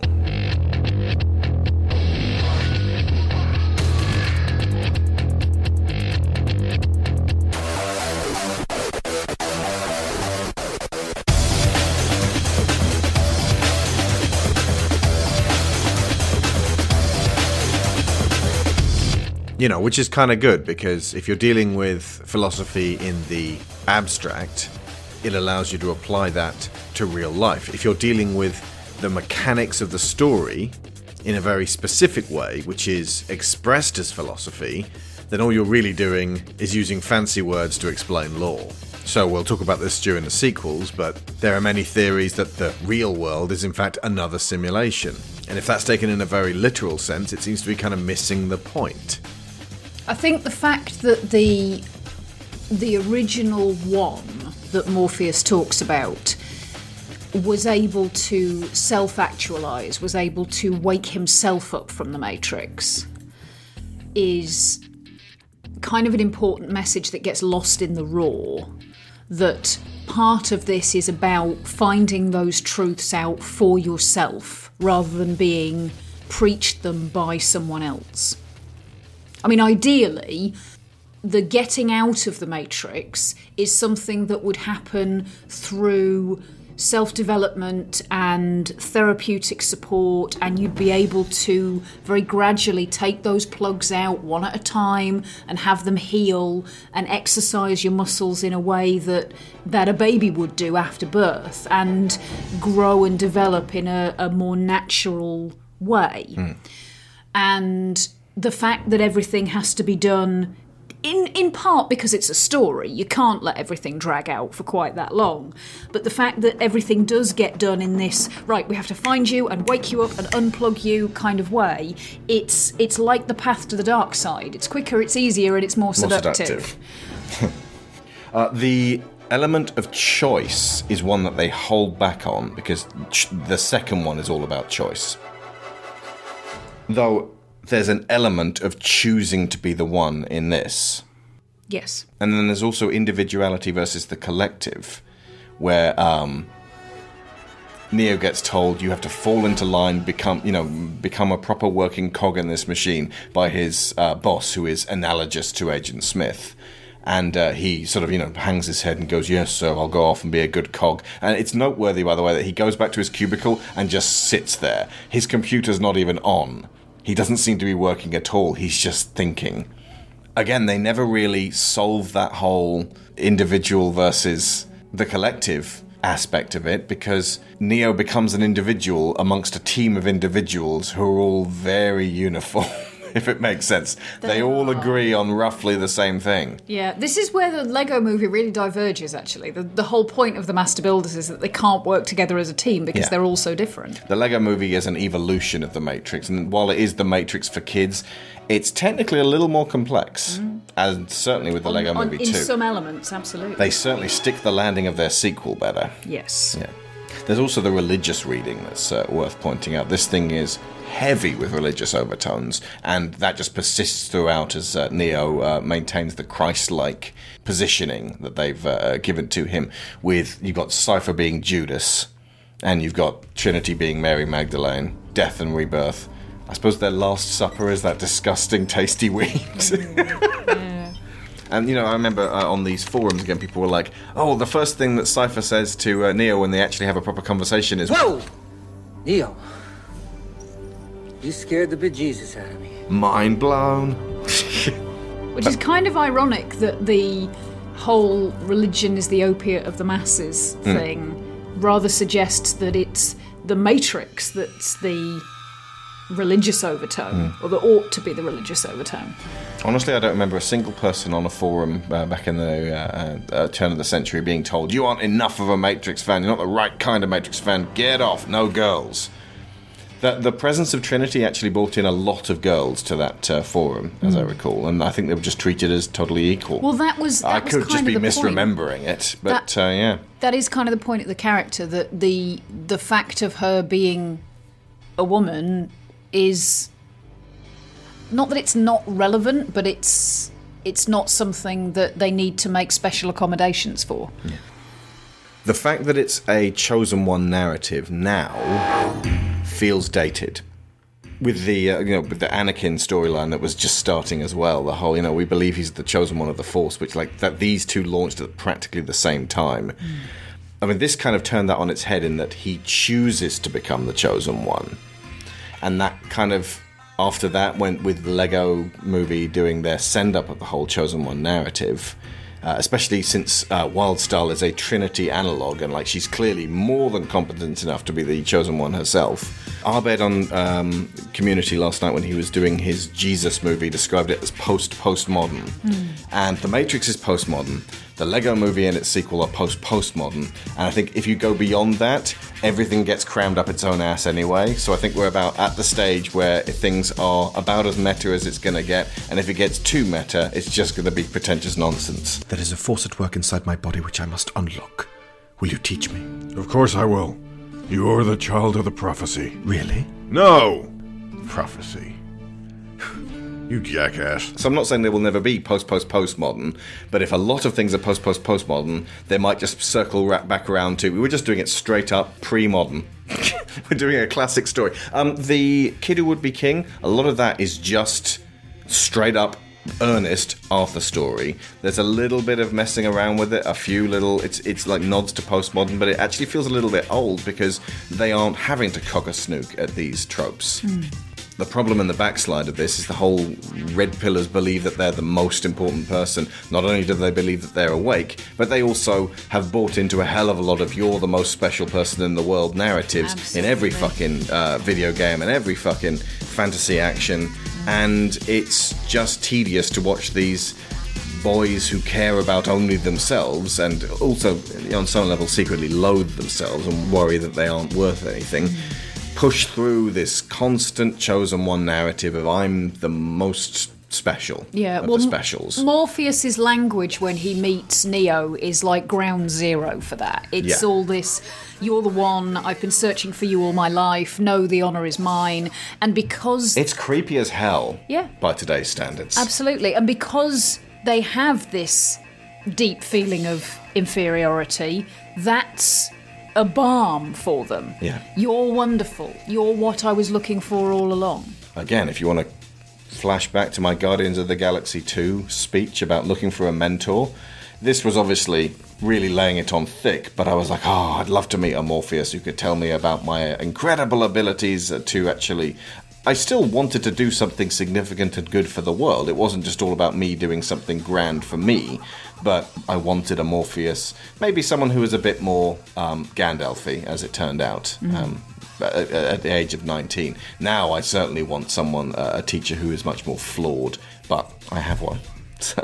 Did you just call me flawed? Kind of. It's okay, I am.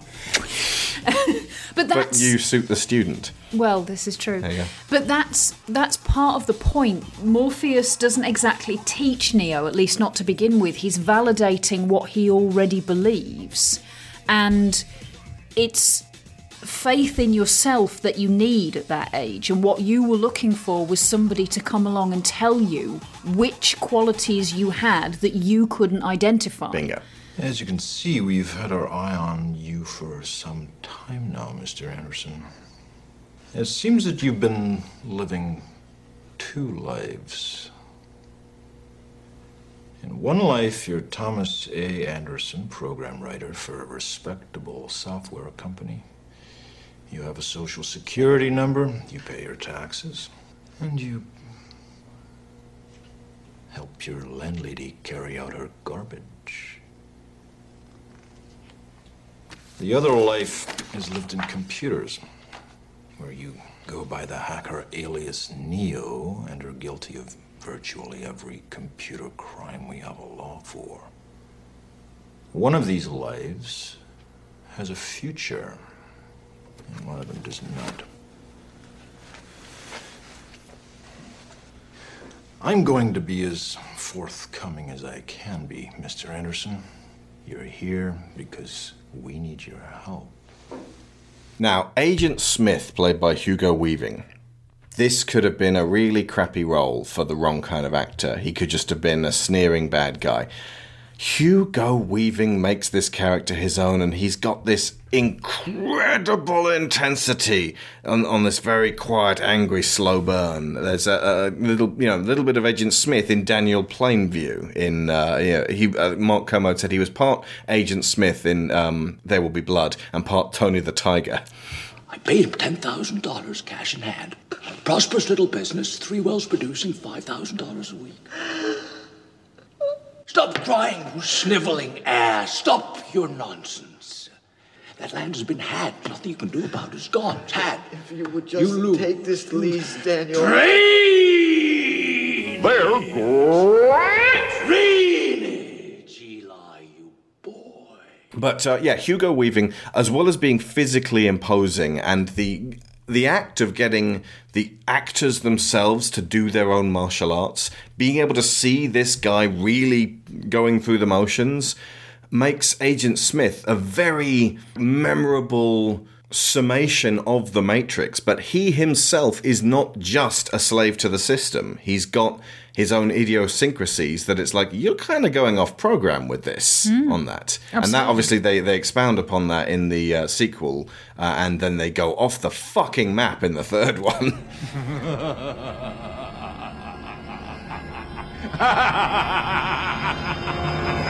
And not in a great way. But, in this first one, he is exactly what we need, this oppressive system, and there's a malevolence to him. Like, he doesn't just want to shut down Neo because Neo is an anomaly that needs to be dealt with. He wants to shut down Neo because Neo's pissing him off. Mm-hmm. I'll tell you who else we've seen recently who is made in Smith's own image. Mm-hmm.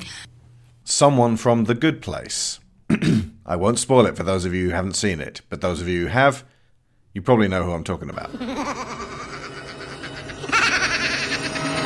But he has all of those elements that you can remember of overly strict and humorless teachers, overly strict and humorless bosses, just everyone that, just was too much of a hard ass.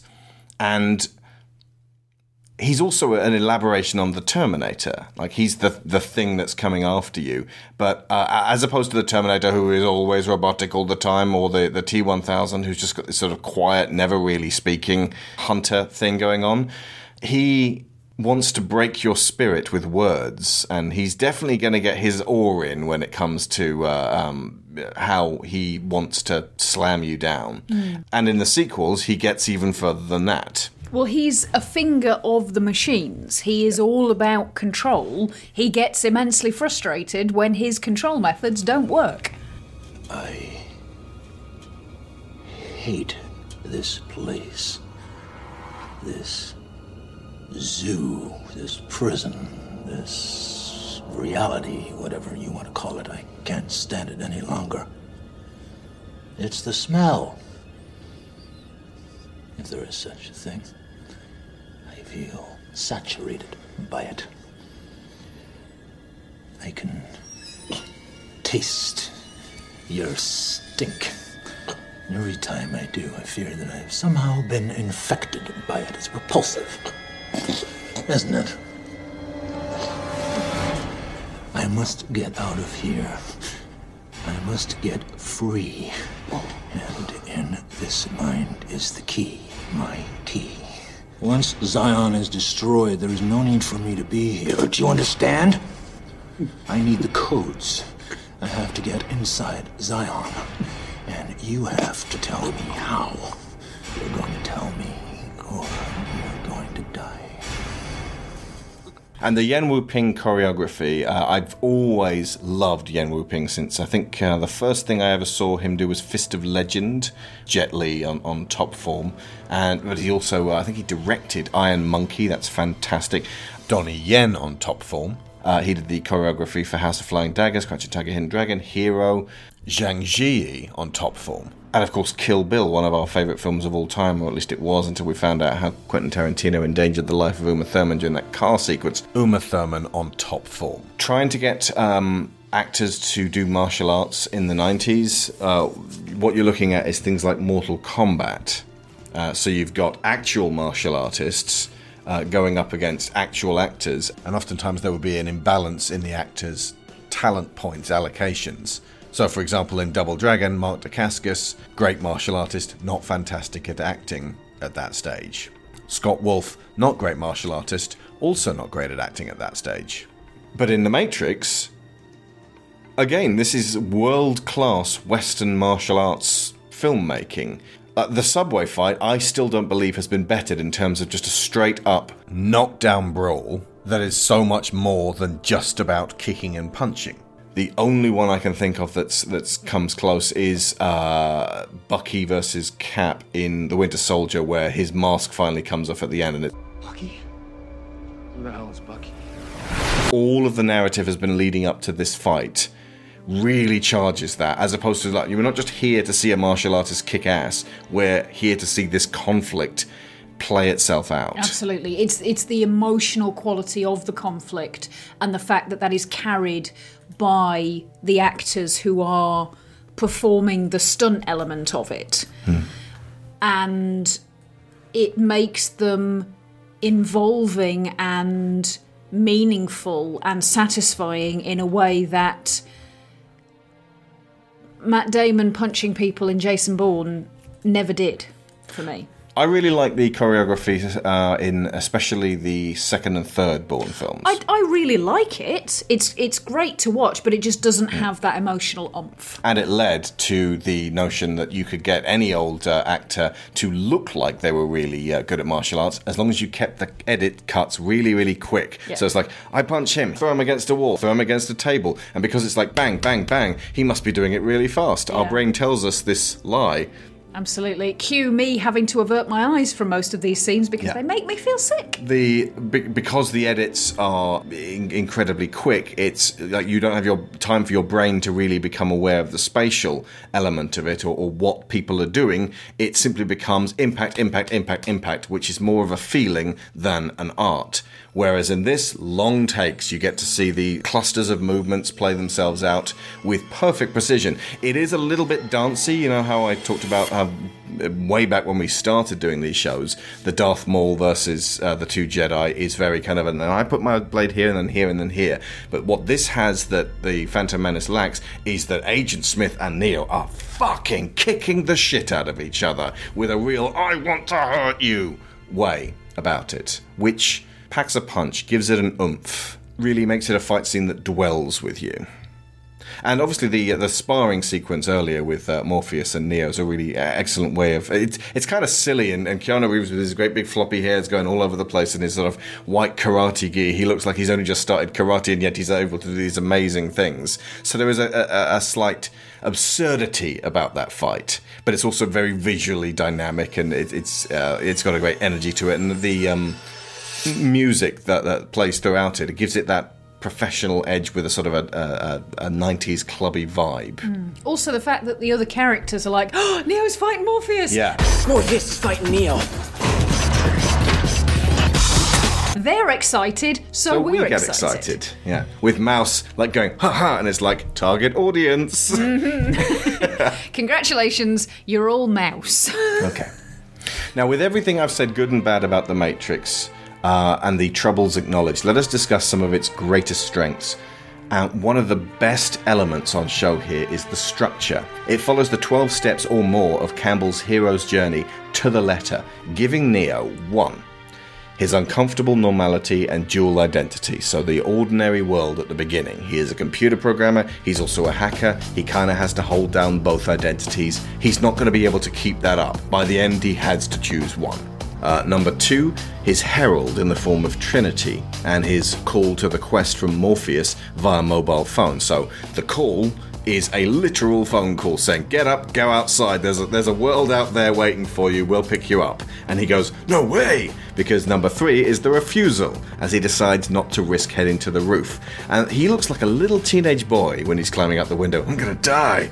Again, with that sort of floppy hair, it really makes him seem green and wet behind the ears. They do a good job of making Neo from both of these extremes of spindly and kind of wimpy and cowardly at the beginning to basically being a god at the end, or at least a demigod. And number 4, the meeting with the sage in Morpheus.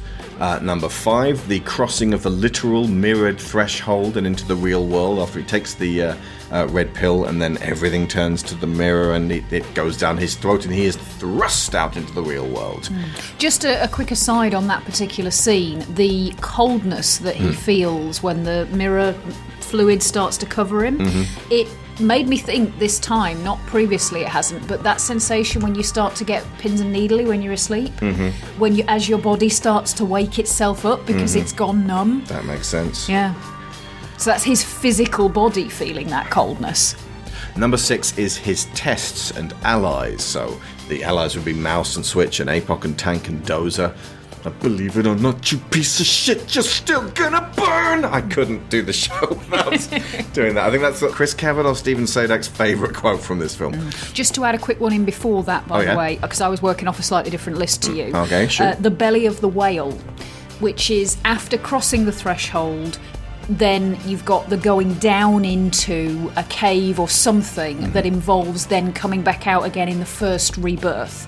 And it's the separation from the known world and the willingness to undergo metamorphosis in order to do this journey. And this is Neo being born from the pod.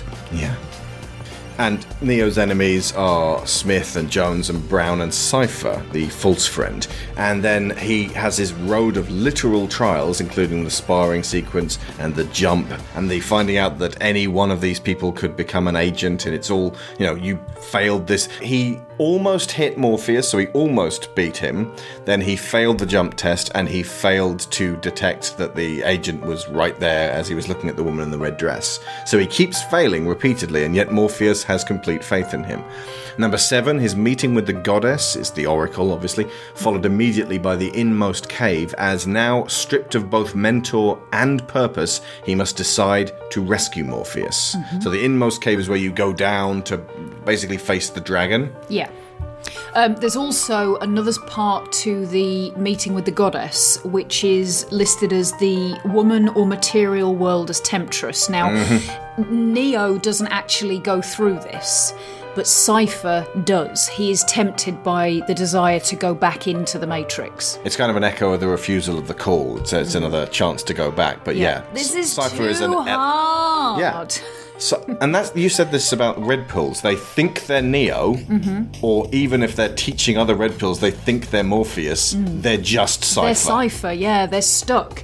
And the element of this that in the hero's journey you're supposed to go through and then come out the other side is to be able to push that need for the physical away. And they've transmuted that into push women away. It's symbolic, guys! It's a metaphor! What you said before about the only thing that worth knowing is that we know nothing, that's a really healthy philosophy. Not we literally know nothing, but I know a ton of shit. It's still, on balance, about nothing % of the everything. Absolutely. It's important, very important, to have humility walking forwards. Indeed. There is more stuff in the world than you could ever fit into your brain. That's what Shakespeare said. He did, keep talking in about those the past. exact terms. Yeah. Number 8, the ordeal could be the whole third act, or it could be Neo's real struggle when he comes face to face with Smith. And this is also known as the atonement with the Father. Very specifically, it's the confrontation of the God figure. And the way I read it is this whole section begins with Morpheus's kidnap and Tank coming to the conclusion that they've got to kill him, and referring to Morpheus as their father. That triggers off this section, and it continues then until Neo has his confrontation with Smith, who is his negative father figure, who has been directly linked with his boss at the beginning. Yeah. And his place of work. The reward of pulling this off is number 9, and being able to temporarily defeat Smith.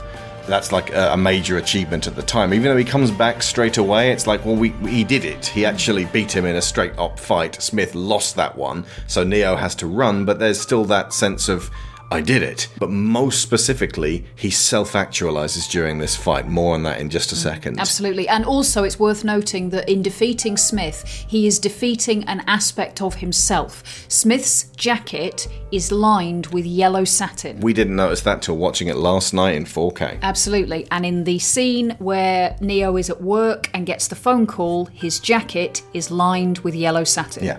And actually, if you look at Neo's suit at work, it's closer to the slightly yellowish black that the agents wear. It's not pure black. I think it's pure black during were you looking at the woman in the red dress scene? But in almost every other scene, Smith's suit is very, very, very, very dark brown. Possibly because of the green filter being applied all the time as well. It leaches the red out of the mix that is black. It's difficult to apply colour theory accurately when they keep shifting the tints. Yes. But it would appear that it's a very straightforward green equals machines, blue equals the real world, which also equates to coldness and a certain level of despair, and red equals threat, danger. Yeah, which, I mean, that's gut reaction. You see red, even in the wild, natural world, red is not good. Woman in the red dress, oh, look at that. And now you got a gun pointed at your head. Oh, look, what colour are the Squiddy's eyes? Red. Those are also a really excellent redesign of the Sentinels from X-Men. Just the idea that rather than these great big, like, bipedal robots, they're more insectoid and arachnid in nature, and yeah, squid-like. Number 10 is his road back as he's chased by agents. Number 11 is his death and rebirth, fully defeating Smith in the process. And number 12, his return to the uncomfortable world with the elixir of now being able to do anything. But those 12 stages are spread across an amazingly efficient 3-act structure and a pace that makes 2 hours and 16 minutes just fly by. Act 1 establishes a ton of questions, and yet on repeat viewings it doesn't irritate me the way that Inception does, with its preoccupation with establishing the mechanics of dream invasion. In The Matrix, Act 1 is all about delivering strong character archetypes, and what they lack in human flavour they more than make up for with memorable imagery and a very quotable script. Like, as we were watching The Matrix and we were just mouthing along to the words because it just burned into my brain. Act 2, with the big reveal of what The Matrix actually is, now established, spends much of its time not only answering the questions of Act 1, but tying your brain up in knots with philosophical quandaries that make it stand out from not only 99% of action films, but a hell of a lot of sci-fi movies up to that point. Many of them dealt with one or maybe two concepts, like Blade Runner deals with a couple of concepts. But Terminator. But it seems like The Matrix was determined to be a philosophy 101 for a generation. Like, Neo is hanging around with philosophy students. Most of all, though, the big question is Neo the One? Which he has to be, look, because his name is an anagram of one. You noticed that, huh? I did. I remember that from back at the message boards of whatisthematrix.com. I was like, dude, I just worked out Neone. Mind blown, dude. Whoa. Look, it was a different time. We were sweet people. We were. Sweet summer children. Yep. Act 3, with the reversal reveal at the end of Act 2, and Neo now sure he's not the one, which of course means he genuinely isn't, because he has to know he is the one, we get a series of action sequences that pay off the very talky first two acts in the best way possible, layering amazing moment after amazing moment, and all of it in keeping with the key themes and premises which have been so painstakingly established. Now, as I've said before, Marvel have been criticised in the past for having weak endings with robot fights. In actuality, most of them do in fact follow up on the core themes within that conflict, but usually in less spectacular, sustained and escalating fashion than The Matrix. And because in most of the Marvel movies there's been quite a bit of action already with like a mid-movie set piece, people have begun to get a little tired of pre-visualised CG smash-ups. But because The Matrix saves all of its big guns for the end, keeps everything varied, never lets any outstay their welcome. Compare that with the end of Age of Ultron, where it's like, I'm going to fight these robots over here, and then this Avenger's going to fight these robots over here, and then this Avenger's going to fight these robots over here. They're going to rescue people from cars, they're going to rescue people from buildings, they're going to fire arrows. I love Avengers Age of Ultron, but none of the action sequences in that film stand out the way that these do. And it executes every single one of these with serious purpose. It has an escalating sense of awe threaded through. Okay, let's list the bits, the sections. First, there's the tension as Trinity and Tank prepare to sever the link to Morpheus, someone we, the audience, really do not want to see go, though we are also made very aware that if they don't remove him from play, the fabled and as yet unseen last hope of Zion is scuppered. Number 2, Trinity's decision is clinical, mechanical. Just kill Morpheus. Cut off the source. Neo's is human and compassionate, again weirdly at odds with the fact that they're about to coldly murder several men. He decides to save what they love. Saving what we love. And destroy what they hate. Number 3, the guns, lots of guns moment establishes the extent of their hacking skill and gives us the beginnings of an understanding as to how they might pull off this deadly heist. It's the Terminator 2 hidden cache in Mexico. That's definitely you. But within a video game. Yeah. It's worth noting, by the way, that although Trinity's initial agreement with Tank that they need to kill Morpheus, when Neo makes it very clear he's going back in to get him, she is right up there. And she gets her best line. Oh, as in the, she's going with him, and Neo says no because he doesn't want her to get hurt. And she says, no? Let me tell you what I believe. I believe Morpheus means more to me than he does to you. I believe if you are really serious about saving him, you are going to need my help. And since I am the ranking officer on this ship, if you don't like it, I believe you can go to hell. Because you aren't going anywhere else. Tank, load us up. Number 4, Agent Smith delivers his lengthy and venomous speech to Morpheus, hinting that this somewhat corrupt old program maybe becoming a little too human. Because hate for the Matrix itself and the utter contempt for humans that he's exhibiting is a quintessentially bitter and exhausted response that standard machines should not have. He grips Morpheus so hard and growls so fiercely that our attention is on a knife edge, which sets us up expertly for number 5, the lobby sequence. Back up! Stand back up! I've already described it, and while it has bone-chilling real-world reflections and ripples of worrying influence, the sequence itself, in context and in 1999, was breathtaking. Number 6, the rooftop antics that, as I said earlier, are just brilliantly framed by Bill Pope, making for a frantic minute of exceptional abilities and iconic moments. Then, Neo has even that little bit of comedy of... Trinity! Help!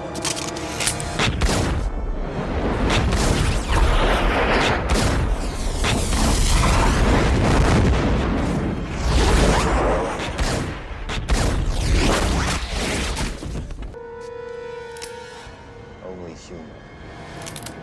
Dodge this. That's a really nice moment of, you may not be the one and you may be kick-ass, but you're going to need help. And that makes her point of, without her right there, he really would have been dead. This is not a one-man job. Number 7, then Neo has what in video games would be the turret section. Usually the most boring part of any action game because all of your maneuvering and taking cover is taken away and you're just moving a crosshairs around in a screen. But here, it's just deeply satisfying to watch a room full of agents and glass get tore up in slow motion. Agents, kill as many of them as you want, no problemo. Even though they are technically in the bodies of regular dudes, if you think about it. Yeah. There's also that we may have a problem, and then the sprinkler systems go off, and the agents all in unison kind of look up in this dignity-removed way. It's weird. The Wachowskis don't really handle humour well that I've seen.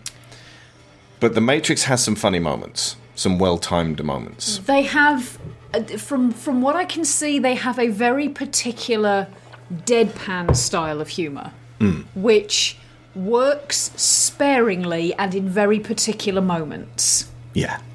They do humour better than M. Night Shyamalan, at least. Oh, hells yes. Hells yes. So the turret section is followed by an achingly slow and tense escape and run across the room. The sprinklers being on makes for beautiful imagery as Morpheus trusts the man that he was just asking to be trusted by. That hold between these two men as they fly across the city is truly exhilarating and highlights that the power dynamic is changing. Number 9, not content with just landing the helicopter, the Wachowskis and their team fling the gunship into a building and have Trinity get herself out just in time. Her quick action ensures that this rescue is once again a two-hander with Neo. She's never a helpless damsel, they're working together to accomplish spectacular miracles. Number 10, our trio reach the safety of a phone, but it is destroyed, leaving Neo to run for his life. But he chooses to stand his ground and fight, attempting to accomplish the impossible. We know that anyone who attempts to fight an agent has died. We've seen Morpheus badly beaten, and this fight is one of the most memorable and carefully crafted in Western cinema even to this day. Two actors who a few months earlier were no good at all at fighting are utterly convincing as punch and kick machines. Again, this is a high-speed video game feel to it, like the greatest Tekken match ever, utilising the surroundings to painful, thrilling effect. 11. To cap it off, when Smith has seemingly won and holds his opponent down in a violent reminder of their oppressive first meeting where he outlined Anderson's two identities, Thomas gets to shed his captive name and officially christen himself as Neo in an act of defiance that breaks the stranglehold and that sees his captor crushed by an oncoming train.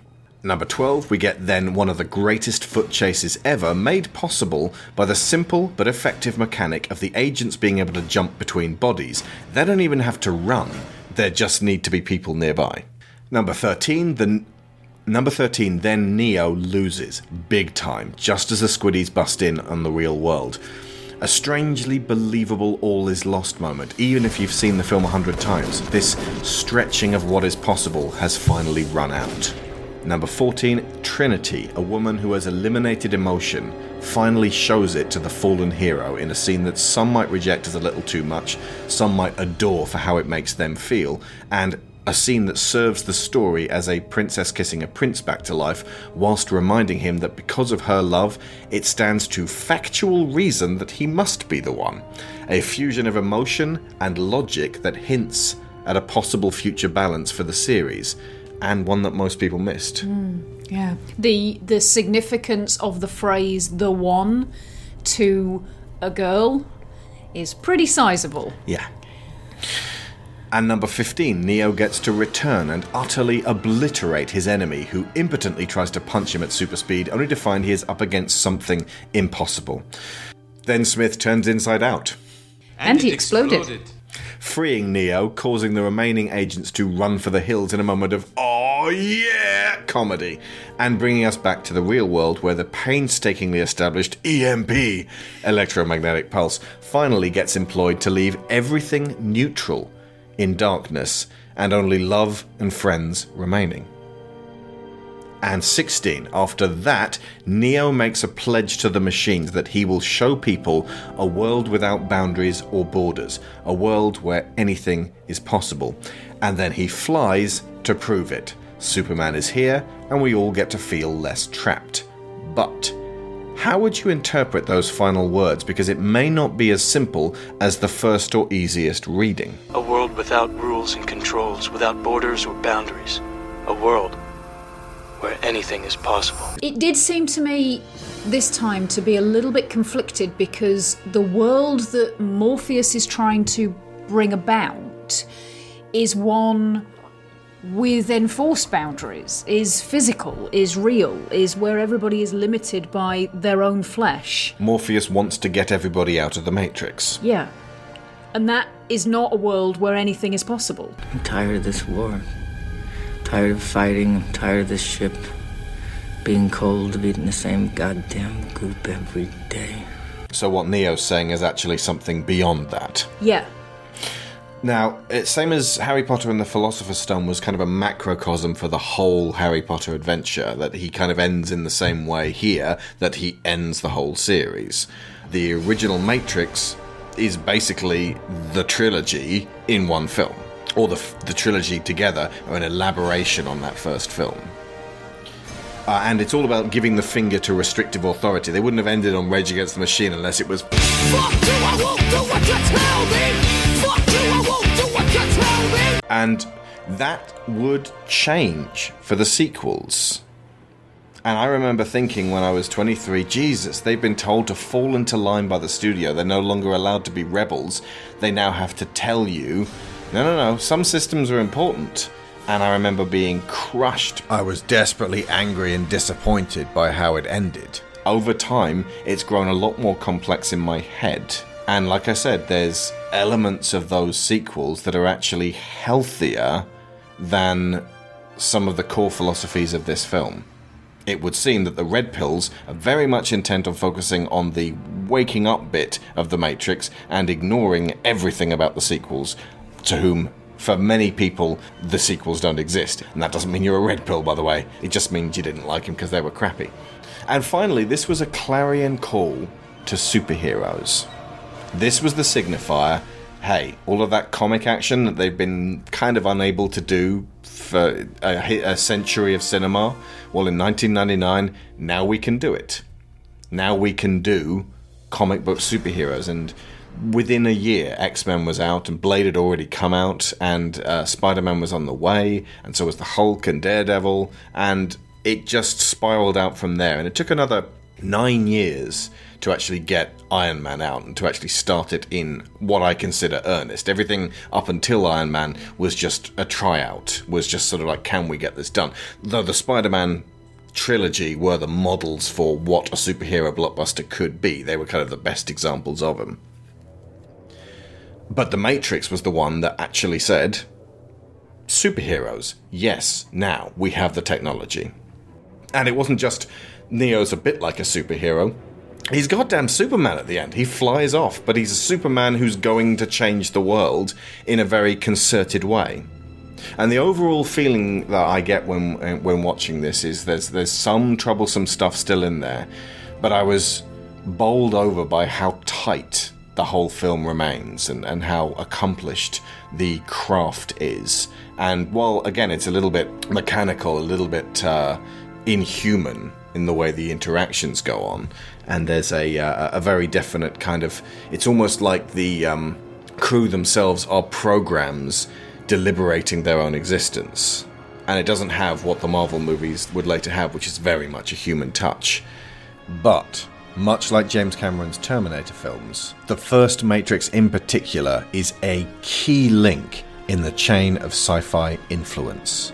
And I don't think I can really credit the Wachowskis enough with being able to just like slap me in the face, shake me and wake me up and make me feel more like I needed to look at the world rather than just bouncing through it, bumping into things. It both energized and stilled me, conversely. And it got my brain really working.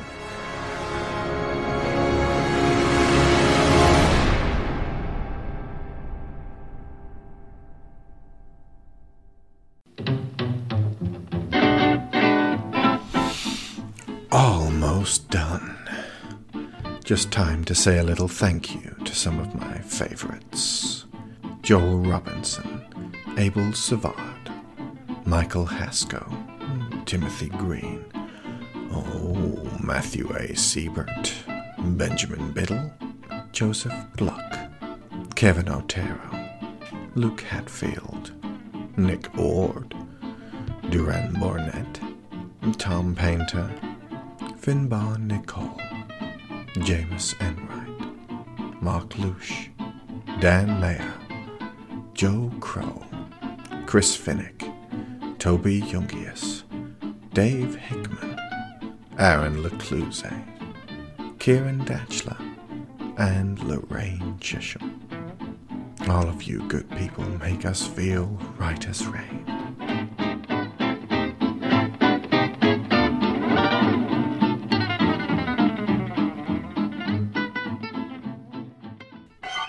And to give you one last thing to think about, Cypher. God damn you, Cypher! Don't hate me, Trinity. I'm just a messenger. Cypher as the shadow, he's the path not travelled for Neo. Takes the option that Neo didn't. Now just consider the parallels between Cypher and our red pills. You know, for a long time... Angry, resentful, and mistrustful of women. I thought I was in love with you. Stuck in a cycle. I used to dream about you. Unable to connect. You're a beautiful woman, Trinity. Too bad things had to turn out this way. I bet you never saw this coming. Did you? No, we didn't. God, I wish I could be there. When they break you, I wish I could walk in just when it happens. 'Cause it's all about me. So right then, you'd know it was me. You gave them Morpheus. He lied to us, Trinity. These boys should inspire pity. He tricked us. Rolling on the houses. Master tricksters. Of course he did. Fragile men manipulated by hateful men. I hate this place. Told you he was tricksy. They don't want our pity. Told you he was false. Save your pity for the weak. Strength is never admitting when you need help. If you would have told us the truth, we would have told you to shove that red pill right up your ass. That is not true, Cypher. He set us free. Free? You call this free? All I do is what he tells me to do. If I gotta choose between that and the Matrix, I choose the Matrix. The Matrix isn't real. I disagree, Trinity. I think the Matrix can be more real than this world. I am now awake to how reality is bullshit, so I will now redefine my reality. I'm going to need some angry men to tell me how things really are. Do we have a deal, Mr. Reagan? Welcome to the real world, huh, baby? Welcome to the real world, jackass! I mean, how can he be the one if he's dead? They put all their faith in one person, concept, god, movie series, They find inevitably that this thing is flawed, and in their eyes it fails them, and their response is the desire to destroy that thing utterly. No, I don't believe it. Believe it or not, you piece of shit, you're still gonna burn.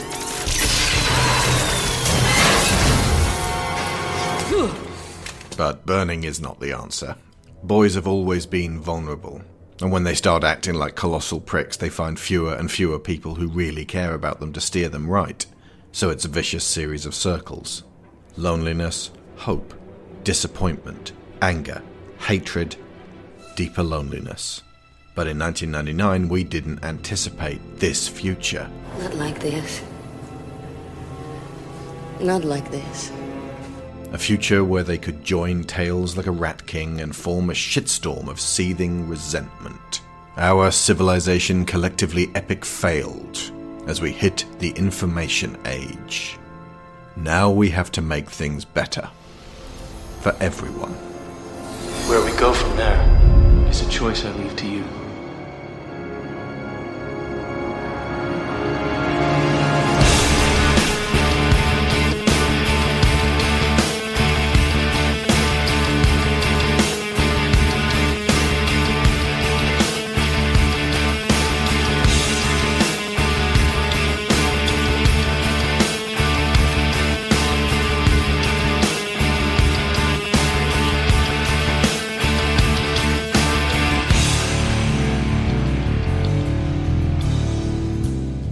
So I've been Alex Shaw. I've been Sharon Shaw. And School's Out.